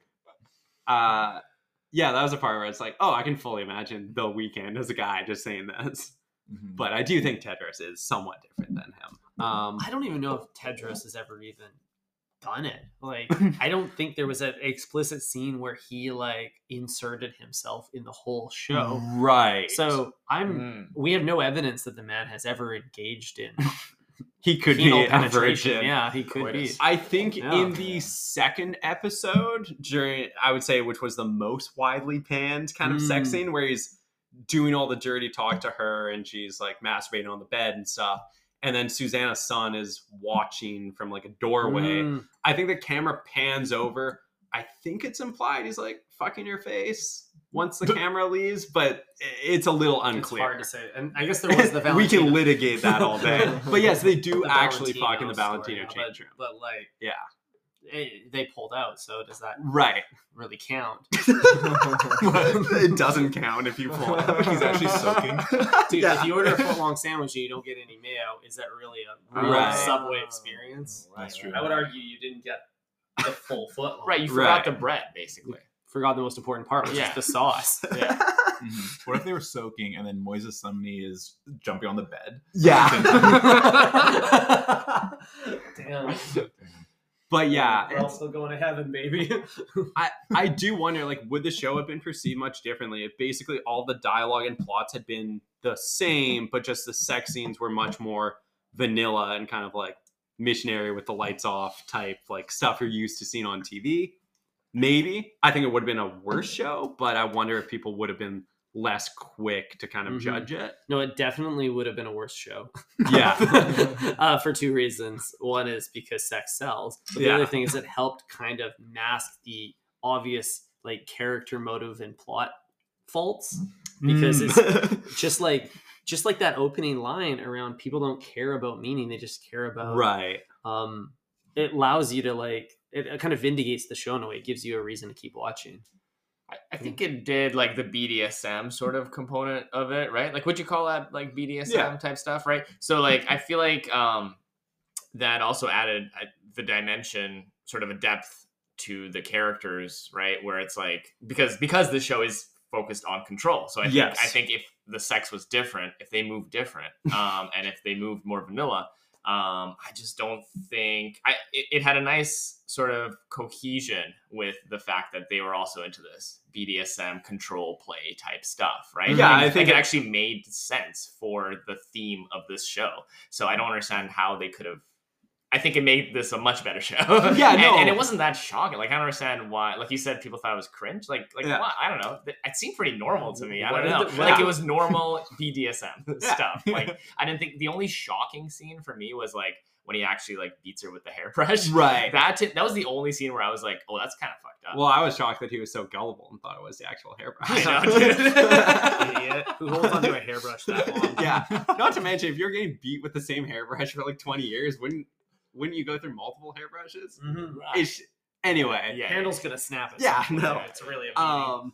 Yeah, that was a bit of a surprising scene. But again, it made sense because I feel like the theme of that episode, kind of the third episode, was like, how much do you need to suffer to Yes. create art? How Trial much by of an fire. ordeal should you go through? Yeah. And if you have been through traumatic events in your life, should you include that in your Yeah. art?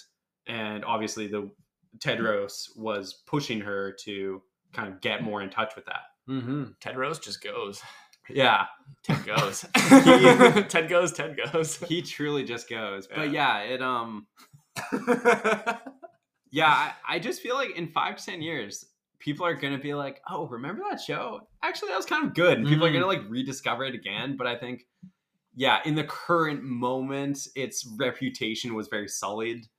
I think so much of the Perhaps stink unfairly. came from the initial Rolling Stone review, and that just sort of soured the whole the whole thing. I feel it's really like. easy to make fun of.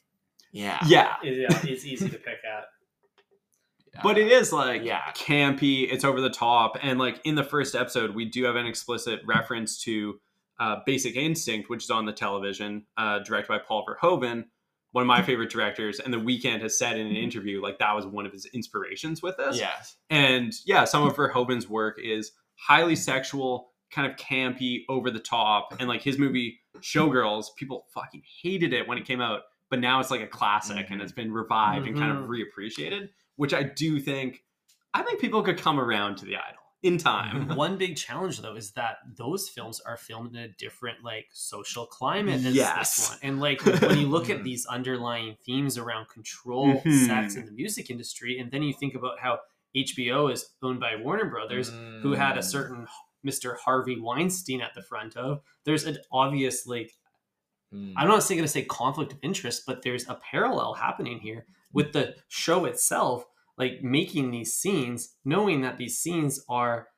like an exploitation that they did as a production company. And then almost like not even embracing it in a satirical way in that sense, or like finding a story to tell within that. They're just kind of showing it at face value. So I don't know if it actually will age well in a campy way, because I feel like it's kind of tone deaf in that sense. No, you're right, because I think we talked about the satire of it all, and the first episode does begin as all satirical, where the execs, I think you guys mentioned, like, I don't know, like you kind of hate, you're supposed to hate the execs, right? They're supposed to be the bad they're all guys ridiculous people that are manipulating her, that are just using her for their own gain, selfishly.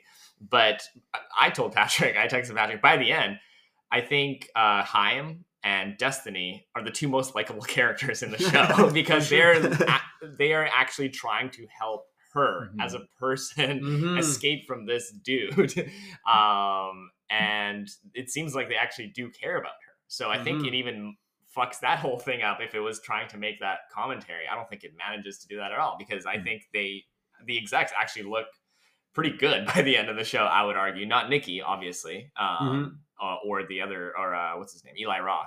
But he is somebody Finkelstein. I think is Andrew his Finkelstein. Yeah, Andrew Finkelstein. He didn't come across great as really. He didn't come across as super warm and caring when he says, "quote I'm shitting more blood than a kid on Epstein's island." He's like, what is this, Hunter Biden's house? Yeah, he had some dope lines. But the other two are like, they're like my favorite characters in the show. Probably they're like the best. Is Destiny the black one? Yes. Yeah. Okay.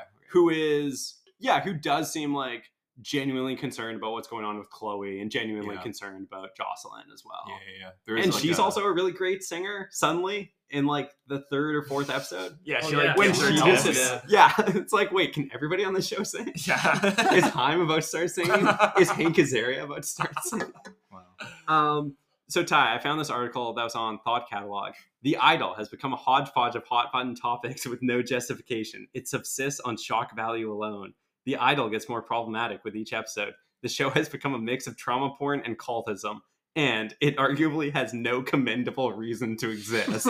And I'm like, all right, let's tone it down. Shows do not have to have a commendable, morally instructive reason to exist. Basically, no shows exist for a commendable reason. Yeah.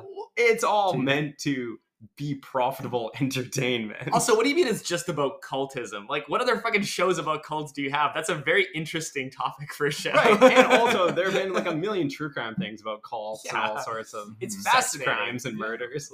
Dude, that title just reads like a bad breakup text. Yeah. That's all that is to me. You're just hurt. Who hurt you? This person was rejected from an extras casting call on The Idol. Yeah, they were in Amy's version that got cut. Yeah. The cut director. Yeah. Oh, shit. They were in the apparent flashback stuff that would have been in Amy Simon's version. Do you guys think a lot of, like, you know how episode 2 was just such a slog, and they were like, when they were just refilming her music video, and she was like, do time, it again. Do you think that was like a meta commentary on them having to like reshoot all this when a new director came on board until they're literally bleeding? Yeah. Crazy. Yeah, maybe. Wow. Or I was thinking maybe it was just like The Weeknd's own experiences being like music videos are so painful. But yes, it could also be the show commenting on like the stress of redoing something over and over. Like, how many times does the dude release a trilogy? I feel like it's like 4 times now. Well, we've recorded this podcast 4 times, but this is the one that's going out. Wait, trilogy's been released 4 times? So that's like 12 then.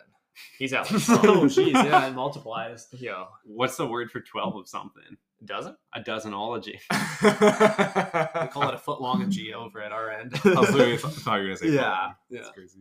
I hadn't been to Subway in so long before last night. I accidentally said, "Can I have a 12-inch sub?" And she's like, "A foot long?" I'm Dude, that's like yeah. when I like purposely at Starbucks say I want a medium. Yeah. Like I refuse to use their fucking terminology. Yeah. Yeah, dude, me too. Me too. I go full dad when I go Yeah, into yeah. Stroud. I feel like I don't know. At least my like fob dad just will, Right. will never say Mhm. will never use Starbucks terminology. I'll never say grande. Yeah, dude. What's the Judd Apatow movie where Paul Rudd has like a meltdown in a Starbucks about like none of the words mean what they're supposed to? I think it might be Knocked Up, where his shit. character. Oh, yeah. I think it's Oh not yes, that. Yeah. yes, yes. Oh yes. I He's like, so now you're stupid in 4 languages at the end of it. That's right. That's right. My mom was texting me a while back and like, wait, how do I order at Starbucks again? And I sent her that clip. I'm like, don't get too hung up on it. There's something that like kind of like just a little anti-capitalist about not buying into their vernacular. So I appreciate Exactly. you, Eric. You're not winning the war, but you're you're winning a little battle. You're punk That's rock. right. Yeah, yeah. I'll still take my iced Americano, you know? Mhm. But I'm not Absolutely. gonna say grande, I'll say medium. Mhm. Dude, it's a win-win. Yeah. I was going to say also, what was the subplot with Deanne, who is Jenny from Blackpink, I Oh believe? yes, yeah, yeah. That story really went nowhere. Dude, Fully nowhere. I think they just like Blackpink. Jenny was like, "I'll be in the show," and they're like, "Well, And they're we'll like- write you in then." And they're like, lots of insane stans are going to watch it for that reason alone. Yeah. I think it was purely for the scene where they're in the sauna Yeah. together, like Jocelyn and Jenny. for the still for the For the thumbnail. still, for the thumbnail. Yeah. Yeah. Do it for the thumbnail, you know. Mm. And then yeah, she's smoking a cig in the sauna, which is like the coolest possible True. thing to do That's in a pretty sauna. sick. Yes. Yeah, just open up those pores and let that smoke in. Just Fuck those yeah, floors, dude. This is a very good, like, pro-smoking show. Oh yeah. Finally, we're letting hot people smoke on TV again. Do you think that was like not? She's such a natural zoomer, right? In the show, I actually thought Lily Rose Depp was a good actress. Natural born zoomer. Natural born zoomer, dude. Yeah. I think she played her character so straight and so natural. But like, do you think she should have been vaping the whole time instead? Oh shit. No, I like that Blasting the she's elf bar. Yeah, smoking bro. those thin cigs. Yeah, you like that? I like that. Yeah. Yeah. Do I do kids? too. Would Zoomers smoke cigs still? I mean, of course, some still do. Yeah. There's, Maybe. there's always going to be like a niche Yeah. for that. Yeah.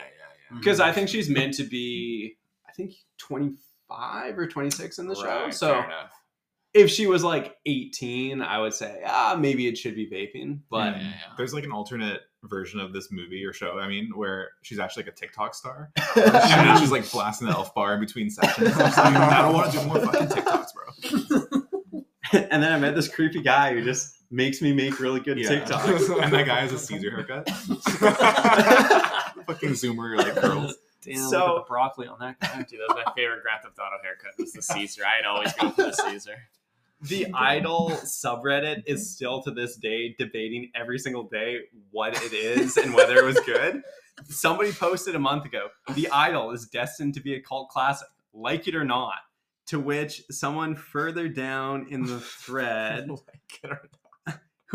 this user is titled Vegan for Bussy, says, "You are retarded," capital R, which not a proper noun. So that's the kind of prejudice you face when you go on record and say The Idol is good. People really just come at you. Because I feel like I've been told that by some people in my life for being like, this is a good show. So there's still a lot of discourse to be had here, clearly. There is, yeah. And I think I was checking the Weekend subreddit, and I think it's been maybe a week or so since anyone has discussed The Idol, but people still do occasionally bring it up. Mm-hmm. And I think the idea of creating a dedicated Idol sub was to stop the Weekend's main sub from being completely dominated by it at the time. Mm-hmm. Now it's back to super high quality posts like, here's my ranking of every song from this album. Yes. It's like, thanks. This is Damn. awesome content. Dude, the masculine urge to rank things. Yeah. Dude, for real. Any musical artist sub is so crazy when people are like, what are your top 10? Or like, I'm a new listener. What should I listen to? It's like, I don't know. Do you need me to hold your hand while you listen to it? Fucking figure it out.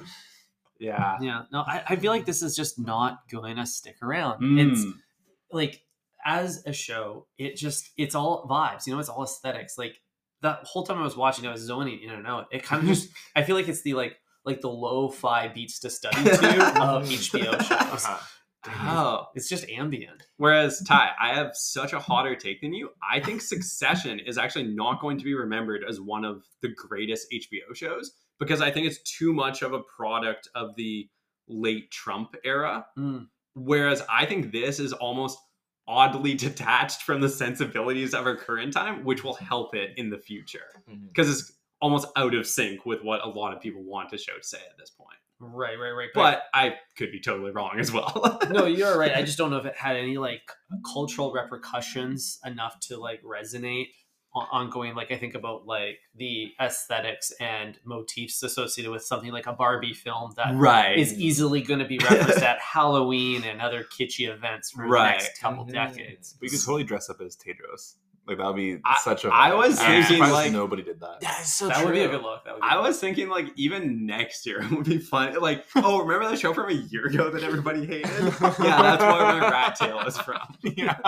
Imagine going to a costume shop and like holding up a photo being like, make me this. Yeah. Are you gonna go Greaser Burnout at the end of the show? Or there's also Blue Tux version. That was a good right. Right. Which skin? Which skin? Yeah. Which Mario Kart skin are you going? The open track jacket, or like the very I don't know if it was Versace or not, but the very ostentatious like Versace type pattern shirt, like the silk, like top matching bottom. Yeah. With the hotel slippers. Yes. I feel like that though people just think you're like dressed up as like Peter Griffith in like a gangster kind of vibe. Yeah. Damn, I want to be Tedros. And also for Halloween, yeah. Tedros does get headros. That's the thing. He does. Well, it's kind of funny because like the first two episodes of the show are just about the coolest guy ever, and then it starts to decline. Like I was telling you with that show, Tell Me Lies, where everybody's like, "This guy's the biggest male manipulator ever." I watched the first 4 episodes. I'm like, this is just a guy in university, and then the bad stuff starts happening. Okay, I see it more now. Totally. Here's the thing: this show made me misogynistic. You did just ignore a call from your girlfriend. I saw that. I didn't even have the decency to end call. I just left it ringing. Let her in. It made me think. It made me feel. I think there were a few moments where I genuinely was like, I don't know. There was a few very impactful moments that I think I'm going to be thinking about for a long time. Like, I don't know, the scene at the dinner table when they're all talking really comes to mind. Just like some of the songs and the performances. I don't know. Yeah, there's a few moments that I'm like, I think I'm going to be thinking about for a long time. I think it's going to stay with me. I think it's going to stick around. If it doesn't stick around for the world, it's going to stick around in my mind. Yeah, and it's going to live there. And we're podcasters, just like Tedros' cult, and we belong to the world. House. Yeah, exactly. Just like being a Subway mascot, we all represent the idol in everything that we do. Yes, we truly do. Let's toss it to break, and then we'll come back super quick for the finale. We are back. We're so back. So I think that's pretty much everything everyone has to say about the idol. But if anyone has any closing thoughts on that particular subject, I recommend people go and watch it. I think it's a watch. It's a watch. It's for sure a watch. It's one of a kind. There's one scene that didn't make sense to me that I want to talk to you guys about. Yeah. When they're like standing around in the kitchen and there's Andreas, the like nutritionist or whatever the fuck he is. The hot ass male chef. Yeah, the gorgeous specimen of a nutritionist. Yeah. Where he starts like groping her, right? And then Tedros is like, "Hey Andreas, am I not groping my girl?" Yeah. And then he goes and like slaps him. Yeah. And I was thinking like, why didn't Andreas just beat the shit out of him? Because he's like got a foot on him. Right, and that comes after the very not intimidating scene where Tedros is threatening the guy at the Valentino store, who's also taller and bigger than him. Yeah, exactly. So it's like, Yeah, are we supposed to think that his energy, the vibes are just so bad that nobody wants to like step to him? He did have like kind of scary vibes. You know what I mean? He had the vibes. He had very unpredictable vibes. Mm. Yeah, like I won't kill you, but I will find like 3 guys to like beat the shit. Mitch modes. Yeah. Mitch modes. Yeah. And I did mostly like The Weeknd as an actor, but I don't think he quite sold those intimidation scenes properly. Okay, so do you think this is because he just can't be intimidating because he's Canadian? Possible. Like, name one Canadian like scary guy. Right. I'm pretty scared with what Drake is doing in his personal life, getting face Scary tattoos. hours. Yeah. True. But he's the type to be like, I'm not gonna do shit, but Right. you like it'll still happen. Like, But I have people. who internet will. thought that I bought the body. You know? Yeah. Yeah, no, you're Oh, right. the I think lunatic theory that he killed XXX Exactly. Tentacion. And it was not a lifetime of bad decisions that killed this person. Had to be Drake. It was not this guy who was incredibly antagonistic to everyone he ever met. Exactly. Yeah. Yeah. I think we were meant to see in those scenes when it was like Tedros was very good at bossing around women, not so good at bossing around men. That's I would so say, which true. is like That's a a good point. specific type of person though. Yes. Mm. Right. Because because women might be frightened of him because he is bigger than most of them, but And he has a rat tail, which is pretty insane. Yeah. Mhm. But why would guys why would like Rob be intimidated by him at all, right? When Right. he comes into the party and he tries to fight him, he tries to Well, wrestle him. Yeah. I saw it as Rob being more like kind of amused or Yeah. kind of like, I don't want to deal with this person. They're so amped up and Tough. weird, but like, I don't think Rob was necessarily intimidated No, in that no. scene. Totally. I kind of like, I don't know, maybe this is a hot take, but I actually think The Weeknd drew a very, very careful line between being sometimes legitimately intimidating and sometimes just seeming like a damn fool. Playing a damn fool. So I kind of liked, I don't know. I kind of think he hit it right in the head. It does make Hit him the nail kind on of the a head. whole person in the show when you think about that. You see the cracks, right? Yeah, you kind of do. Like, he's supposed to be both sides of the coin, I feel like. He's supposed to be, at times, ridiculous. And then life could be sometimes ridiculous. And sometimes ridiculous. he does seem genuinely, like, kind of frightening and, like, what's he going to do and unpredictable. So he kind of falls in that, like, chaotic evil quadrant. yes, for sure. absolutely. But I feel like they were trying to tell this story about how he's becoming very possessive, and that makes sense because his ability is being aggressively psychological towards women. It doesn't work on men because they're incapable of thought or emotion. Smooth brains, just vibes. Yeah, but it was interesting how they like finished the scene in the Valentino store, clearly communicate to the audience that he's possessive, and then they didn't even need the scene with Andreas. It had already been established he was possessive, but they wanted to double down on it, just really make sure everybody knew. Like, Right. So it's like, I think that was meant to show him exerting like a creeping influence within her domestic sphere and like the house becoming unsafe. But I would argue you already have that through. There felt like a million scenes where Tedros was bullying Leia. And okay, here's one. Fuck it, we're going 2 more hours. Here's one thing with Leia that didn't make sense to me. She's continually scared and always trying to call out to Haim, but she's also fucking Isaac. It seems very contradictory. It's like with how nervous and kind of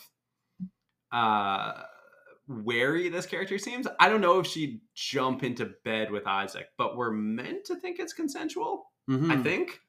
So is he just too hot to not fuck? Is that the takeaway? I believe That's so. Moses Sumney, right? yeah, that's Yes, Yeah. with the bleached eyebrow, which is a crazy look. The single bleached eyebrow. Yeah. And I don't think he puts on a shirt or pants the whole show. No. He's always in like definitely not. leopard Yeah. underwear, as far as I can tell. Well, to be fair, if I was built like that, that's also how I would play the character. I didn't know he was that built when I would listen to his music as just a performer. I didn't realize that he was so put together. Yeah. He's got a body for film, but a voice for music. He's a Literally the double whole package. You got to re-listen Double to all threat. those albums now. I'm gonna. It gives me a completely different perspective. Yeah, exactly. Wow, yeah, true. Damn. Oh man. Yeah, I feel like with her, I think it's a similar to the other character's motives, which is this sense of belonging. I think she just Right. saw this fun misfit gang coming together, and she wanted to be a part of that. Yes. Yeah. So sometimes you just gotta fuck your way in, you know? I feel like one of the things that Isaac just does, like I got on this podcast. Exactly. That's exactly. How you get a seat at the table. You have to be. It's like a gang. You have to be jumped in or sexed in. Yeah. You have to pick one. I did think Isaac did a really good flirting move with Leia, where when he's asking her like, "Where are you from?" and she's like, "New York," and he's like, "You don't seem like you're from there." I feel like no matter what somebody responds, you can just be like, "You don't seem like you're from there," and it'll instantly create a sense of intrigue. And you follow up with like a compliment, it's like, "Oh, you're too nice to be from New York," Yeah. or something. And it's like, Yeah. Hit him with the hot and the cold. Yeah. exactly. Yeah. Nice. Dude. And then be like, "I've heard your songs. I don't think you know how to fuck. Let me put these ice cubes all over you." Yo. Hit him with the So icy you got hot. me, you got me on Chubb right now. Bro. That's crazy. Real quick question that I want to go around the table. What is your favorite weekend music video? Because I feel like his music videos have been really good for the most part, and I think he does bring a lot of creativity and a lot of like, film references to them. Is there one that stands out in your mind? Damn, that's a very good question. He has so many. What was the one, George, we were watching? I showed it to you where it's Car kind of like wreck? the bot. No, it's No. like the De Palma body double type voyeurism. Oh, that one was good actually. And it's like all the blue light in the apartment. Yeah, The well, hills where he wrecks the car is very good, and then Mm. like kind of descends into the underworld. I think that one was from Dawn FM. Yeah, it was a newer one. Newer one. That one is really. It was from the era where it's like I don't even like the music really, Yeah, but the yeah. video So the was most strong. recent album? Yeah. Yes, I think Oh, so. okay, interesting. No, it would have been his prototypes in the cinematography. Yeah, I think Mhm. "Belong to the World" off Kissland had a very good video. Oh, Mhm. that one was very Blade Runner. Yeah, where he's Like- like kind of a future troupe in somewhere in Japan, maybe Tokyo. Yeah. I think it was "Is There Someone Else?" I believe. was the Yes, song. that sounds familiar. Is there someone else in that? Whoa, we should sign you. I'm raw and talent. I know, Wow. dude. I'm one of the ragtag kids that the weekend picked off the street. Man, he What- trained me. What if Abel you, trained me. what if you had just been an incredible singer this whole time, but just chosen podcasting, chosen poorly? Abel taught me. Remember that skit from My Beautiful Dark Oh, Twisted yeah. Fantasy? Oh, shit. Easy taught me. Yeah, Chris Rock. Abel taught me. I think Tedros did some reupholstering, we could say. Stretch that tight little square footage. Stretch that tiny little podcast. Ty, do you have a weekend music video? I in have mind? a take you guys are not gonna like. Oh, I guarantee it. It will be ostracized. oh, fuck off. I don't like music videos. Oh, I thought you were just gonna say Yeah. I don't like music. I'll take that. I'm Okay. we're out for music. No, I just feel like they're overstimulating, and they Oh, wow. always tell. What? They always tell a story about the music that I didn't want to hear. Mm. Like Yes. the beauty of music is that you get to write your own story for it, and usually Mm. you allow it to be the soundtrack for something happening in your own life. Yes. Then as soon as you watch the music video, it assigns that song to a story that wasn't yours to tell. Mm. Right. And I hate that about it. I don't like giving that up. There's a sense of ownership that I have when I hear music that is Right. then taken away from me. I realize it's on loan. So you've never seen a music video and been like, he just like me for real. I actively avoid the music videos if Mm. possible. Right. You're like, the weekend is singing about me. Mm. Todd, all the time. This guy is obsessed with me, This guy's man. really into me, yeah. So, This guy's stalking me, dude. This guy wants me in his cult for real. I mean, we can choose whatever to believe, you know? Yeah. Okay, interesting. Yeah. Yeah. Wow, this take was received decently well by you three. Thank you. No, you know what? I'm kind of on your side. Like, I really rarely watch music videos. I also prefer to just listen to the track. Let the track speak for itself. Mhm, I mhm. completely disagree with all of you on this one. Okay, Actually. okay. Yeah. I think the video is a lost art form. Mm-hmm. It's something that perfectly accompanies a world that the artist is creating. Think about the world that like Kanye creates with every single album, like My Mhm. Beautiful Dark Twisted Fantasy. Mhm. All the visuals for that go so perfectly with the music, Yeah. and they Yes. give you a perfect visual for what Kanye is trying to say. Mhm. You know what I mean? Like, I think that's a prime example of both things working together to create something even better. Mm. I get what you're saying, but I think it could be done. I like it when it's done with album art Mhm. and things like Yeah. that. I don't. Yeah, you're right. You're Kanye's right. the rare exception though, because he has a aesthetic eye, or like the maybe like the ability to transcend mediums and how he acts creatively. And I wouldn't say that all musicians have that. Most musicians do not. That's why they're in Most music. musicians still need a stylist. Let's be real. Not all musicians make good music either. It's like Yeah. you can't expect everyone to make good music videos. Yeah, it's true. And most of them suck. Like, Yeah. And like, I feel like even with this film, I bet like Mitch Modes probably played more of a role in the aesthetics and production of this film than we're giving the man credit for. Right. Yeah. Who knows? Yeah, I'm more on Eric's side. I think a good music video can really expand the world of the music. And yeah, ideally, I like it when an artist creates an aesthetic or like a vibe around a release of music where it's like, yeah, the artwork and even like the social media presence sometimes. I love it when people delete everything they've posted and then just have like one post on Instagram. Right. Where New it's album, like, new me. Yeah. Yeah. That's what Jocelyn needed. Yeah. Mm-hmm. Yeah, I still wanted that flashback of seeing Jocelyn's early career where it was like not so bleak. Just like a brief glimpse. I kind of like the vague references to like the past. There's a mystery to it that I enjoyed. Oh, sorry. I'm never letting you guys go. Circling back to Jocelyn, she definitely leaked her own cum photo, right? Oh fuck! I would not talk about that. I interpreted that to be like she did that to garner sympathy for herself. Because learning what a manipulator she is by the end is like, I think that's the most logical explanation. That's true. No, they did hypothesize that it could be a selfie based off the angle. So, yeah. We have a motive. We have the weapon. Yeah. Dude, that we should have the been residue of the weapon being fired. What if that was the big twist at the end? Yeah. Not the hairbrush, but just she leaked her own cum photo. Oh shit! the synths played. Inception noise. Yeah. The music for the show is so sick. It's so good. And have you guys checked out the music videos for it? It's I actually haven't. Wait, there's music videos for the score for the show. The show is the music video, bro. Exactly. And I think they mostly just use clips from the show for music videos. There was one video where all the maids are cleaning up after like a night of debauchery and stuff like that. And there's like people emptying out like Coke, like trays and like putting it back in little baggies and stuff like that. And then there's one scene where the maid, it's like a small little Latina woman, has to like pull a huge black dildo off of the marble wall. I think that's at the beginning of episode 4. Yeah, okay. This is a great B-roll. Yeah. It's one of the better songs actually. But you just hear as she pulls it off of the wall. This is an amazing like first 3 seconds of this video. The sound effect being mixed into the music. They remix it. Chopped and screwed version of that. Yeah. Mike Dean. They need Mike Dean on that. Yeah, dude. Damn, I gotta check out the music videos for this then. It's fun. It's Mike Dean. But I was gonna ask you guys, it's late game. These are the scary hours. We're in the scary hours. Only the most deranged fans have made it to this point, so you guys can really let fly with what you say. The parents have left the building. It's just us here, boys. Listen. Have we hit record yet? I thought we were. You're like, wait, I take back everything. Yeah, hold on. Let me just restart. What would you guys do if a photo of you with a face full of cum leaked online? What would be your move? Okay, like your girlfriend or like someone at work shows you the JPEG. Right. You just found out. What's your first thing that you do? You're at work.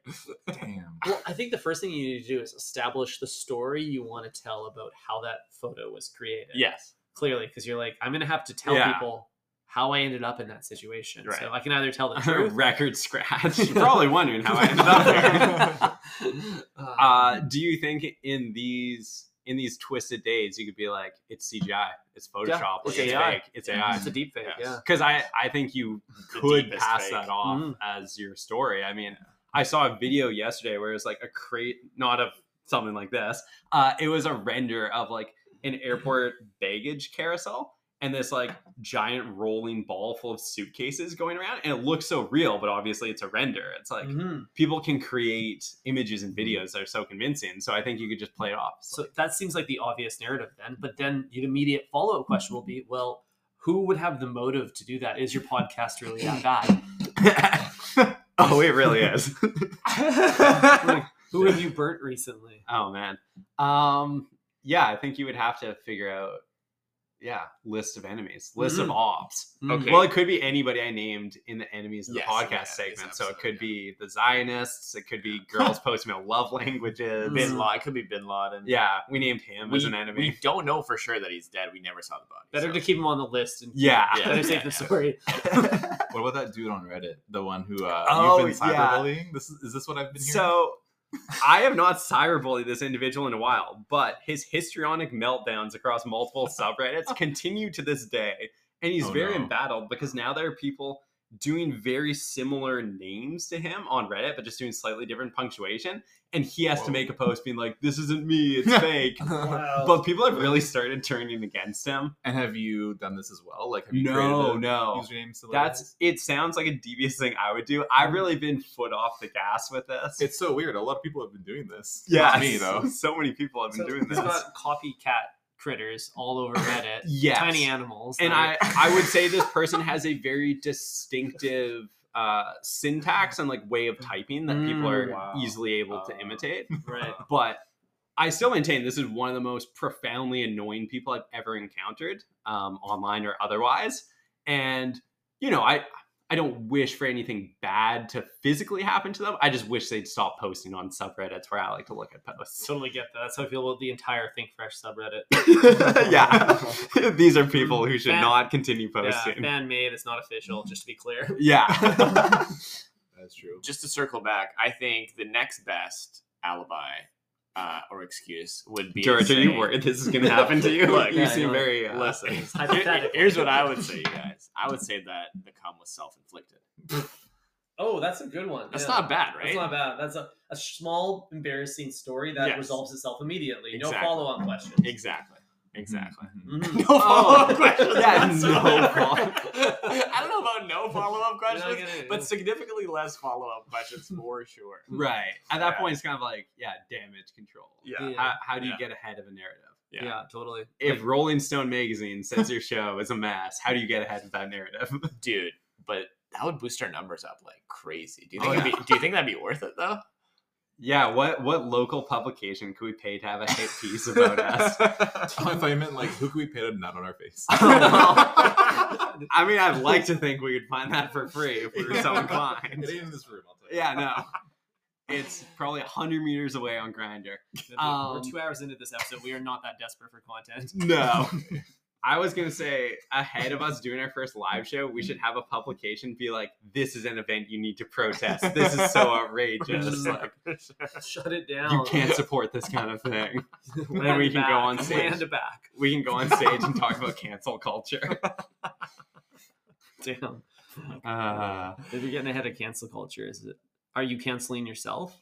Or are you giving a voice to the canceled? Shit, where's the control, right? Yeah, it's a game of control at that point. But yeah, you're right. We do need like to plant FBI agents into our audience, right? Yeah. Like, what did they call them? Like the people who were like they thought were like throwing bricks into like the storefronts during like the BLM like the protest, psyop like type the stuff. Yeah. Right. We need those type of people. We need to hire whoever those guys were for our At your live show, to there's gonna be instigate. like a pile of bricks. Yeah. Just like in the theater. It's Yeah. like, what the fuck is this? And then a simulated storefront full of fake designer stuff. Yeah. It's you behind the Cybertruck glass. Yeah. Try me. Damn. Well, I still do think when eventually we do a live event, I am going to get shot like John Lennon. So there's going to be a deranged fan gunning us down. But, time will tell. We're like Pop Shot. You guys are invited. I know that's a strong sell for it. Yeah. We might be the shooters. Yeah, you just might be. I got shooters in every area code. You're like, oh, I'm going to be there. Yeah. All right. Well, thank you. Wait, I got one more Yeah, question. yeah. Oh, Sorry, let's go. it's about the cum shot photo. We asked about like Right. it's how it manifested, but one plot in the story I never got a conclusion to is whether or not she used it as the album artwork. Yes. Do you Right. guys think that she did it? Do you think she went forward with it? Or do you think she canceled that? I don't think she did because I think her team would have vetoed it. But yeah, that I would have liked to see what does this album look like. Let me see the packaging. Let me see what the vinyl looks like. Yeah. Right. I don't think she did it either because I feel like if she did, we would have saw a continuation of that subplot. Yes. But because it fizzled out, you can assume. And also, I would have liked to know a little bit more about like who is the average Jocelyn listener, because there was a comment when that was the suggestion, like, oh, we should use this picture as the album cover. Something about like, how are we going to sell this to like 14-year-olds? Making it sound like her average or like target audience is quite young. I think that makes total sense. Yeah. I don't know. It's like, if she was this child star, would there also be people who have like grown up with her and now want something edgier as represented by her current music? So I don't know. Yeah. I kind of got like Lana Del Rey vibes from her a little sometimes, bit. From through some literally of the from one of the vocals. songs. Yeah, one of the songs, and just also this need to continually be more edgy. Yeah. I do think her audience would still skew young, because like even Taylor Swift today, right? It's like, yes, there have been people that grew up with her listening to her that are like our age, but still, I think the majority of her audience is like skews young, right? Young, lower high school age. More young than old. Yeah, more young. More young than old, but I think a lot of people in their 20s are pretty devoted Taylor Swift fans. I don't know. I would love to see a Spotify rap for her. Totally. Do you think Taylor Swift looks at her own Spotify numbers? Definitely drop the analytics. Yeah. We gotta check that out. Yeah, she must. Everyone's obsessed with the numbers. It's a numbers game. Yeah. But it's kind of like Drake as well. Like you have all the old heads like us and older, as well as like all the new guys too, because of his like ability to collab with like all the young artists. And kind of find the next relevant trend and not get too entrenched in one sound. Exactly. So like for us as podcasters, I think we've ridden our current wave as far as we can. We need like the next podcasting vibe. Yeah. Do we go woke next? You gotta start reviewing like elf bars and shit. Yeah. All right, guys, are you ready for a demographic deep dive into Taylor Swift fandom? Hell yeah. Please. Some 45% of avid fans are millennials, people between the ages of 27 and 42, while 23% are baby boomers, 21% are Gen Xers, and just 11% are members of Generation Z.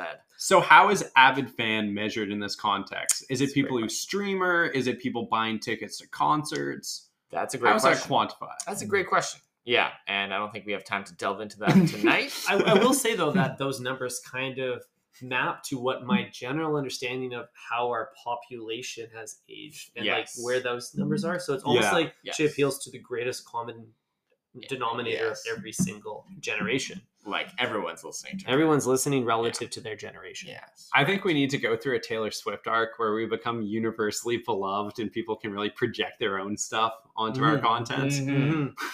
So the opposite of what we're doing, where it's incredibly niche and everyone hates us.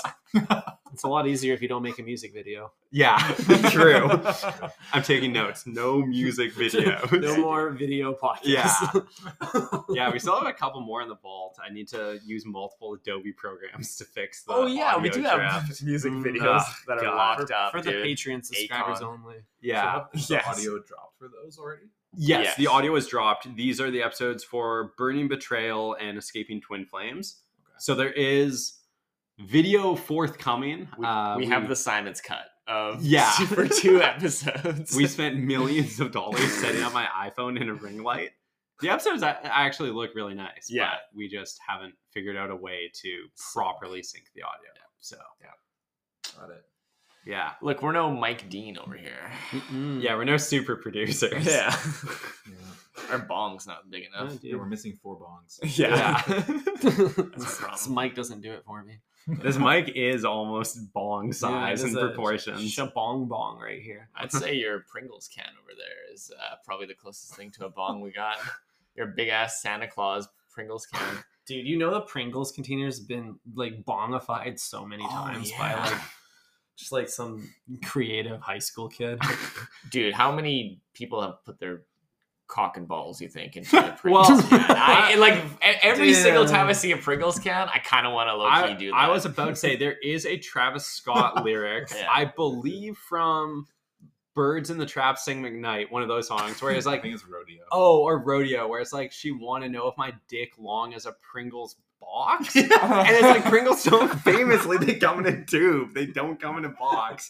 That might be the stupidest bar I've ever heard. I was racking my brain. Like, before you said that, I was like, did he say box or can? I was like, I think he it was does box. say box. Oh, fuck, man. Famously, they come in a tube. That's one of those ones he was listening to like a week after the album dropped, and he was like, "Fuck, fuck," and he's like, "Fucking dude, I'm not gonna redo this just for that." What but do like, fuck. What do you think was a bigger Travis Scott PR crisis? Pringles box when he wore the brown bat suit for Halloween and everyone made fun of him, or when people literally died at his overpacked concert? That's tough, dude. I'm gonna say the bat suit. Yeah. It was not the Astroworld tragedy, but the apology video where he was like just like moping into a camera in like a black and white filter. Yes, right. That was probably the worst image I've seen of him. Yeah. Dude, every year at Halloween it crosses my mind, should I go as Travis Scott going as Batman? But I do not think I could pull it off. If you do that next year, I'll go as Tedros. Perfect. We'll be the uncancellables. Hopefully. Shit. Well, boys, I think that about wraps it up. Yeah. Thank you very much for joining us for this absolute marathon sesh. I know you guys were worried about whether you'd have the fortitude, the stamina, but we all made it. So, Think Fresh podcast. We're all better for it. Yeah, That's right. These guys are consistent 2 times a week, every week. It's kind of phenomenal. We appreciate you, you young men, inviting us onto the podcast. It's nice to collaborate with other like-minded casters in the community. Yeah, I enjoyed getting some new perspectives on a show that makes less sense than ever, but I'm fascinated by, and I will no doubt watch a third time at some point. I'm more confused now than when I was watching it. Same. Yeah. Hearing all the theories, but I appreciate all the thoughts. It's like when you watch a video essay like Mulholland Drive explained, then you watch it and you're like, what the fuck? And it's like an hour-long video. I just like, no, don't recommend this. Yeah. I'm gonna keep thinking about the show an unhealthy amount, Yeah. an alarming amount, And listening to the songs Yes. and telling your coworkers. Yeah. Absolutely. All right, folks. Well, we're signing off. Next week will be the Netflix original, back to Netflix, the Todd Haynes movie May December, which I watched last night. It was disturbing. It was unsettling. It was very well made. Yeah, so that'll be Look a forward fun to time. it. Hell yeah. All right. Thanks for having Bye. us, boys. Think Fresh, you're everybody. very welcome. Ciao. Bye. Bye. Damn. Shit, long like a Pringles box. Could you fit this episode?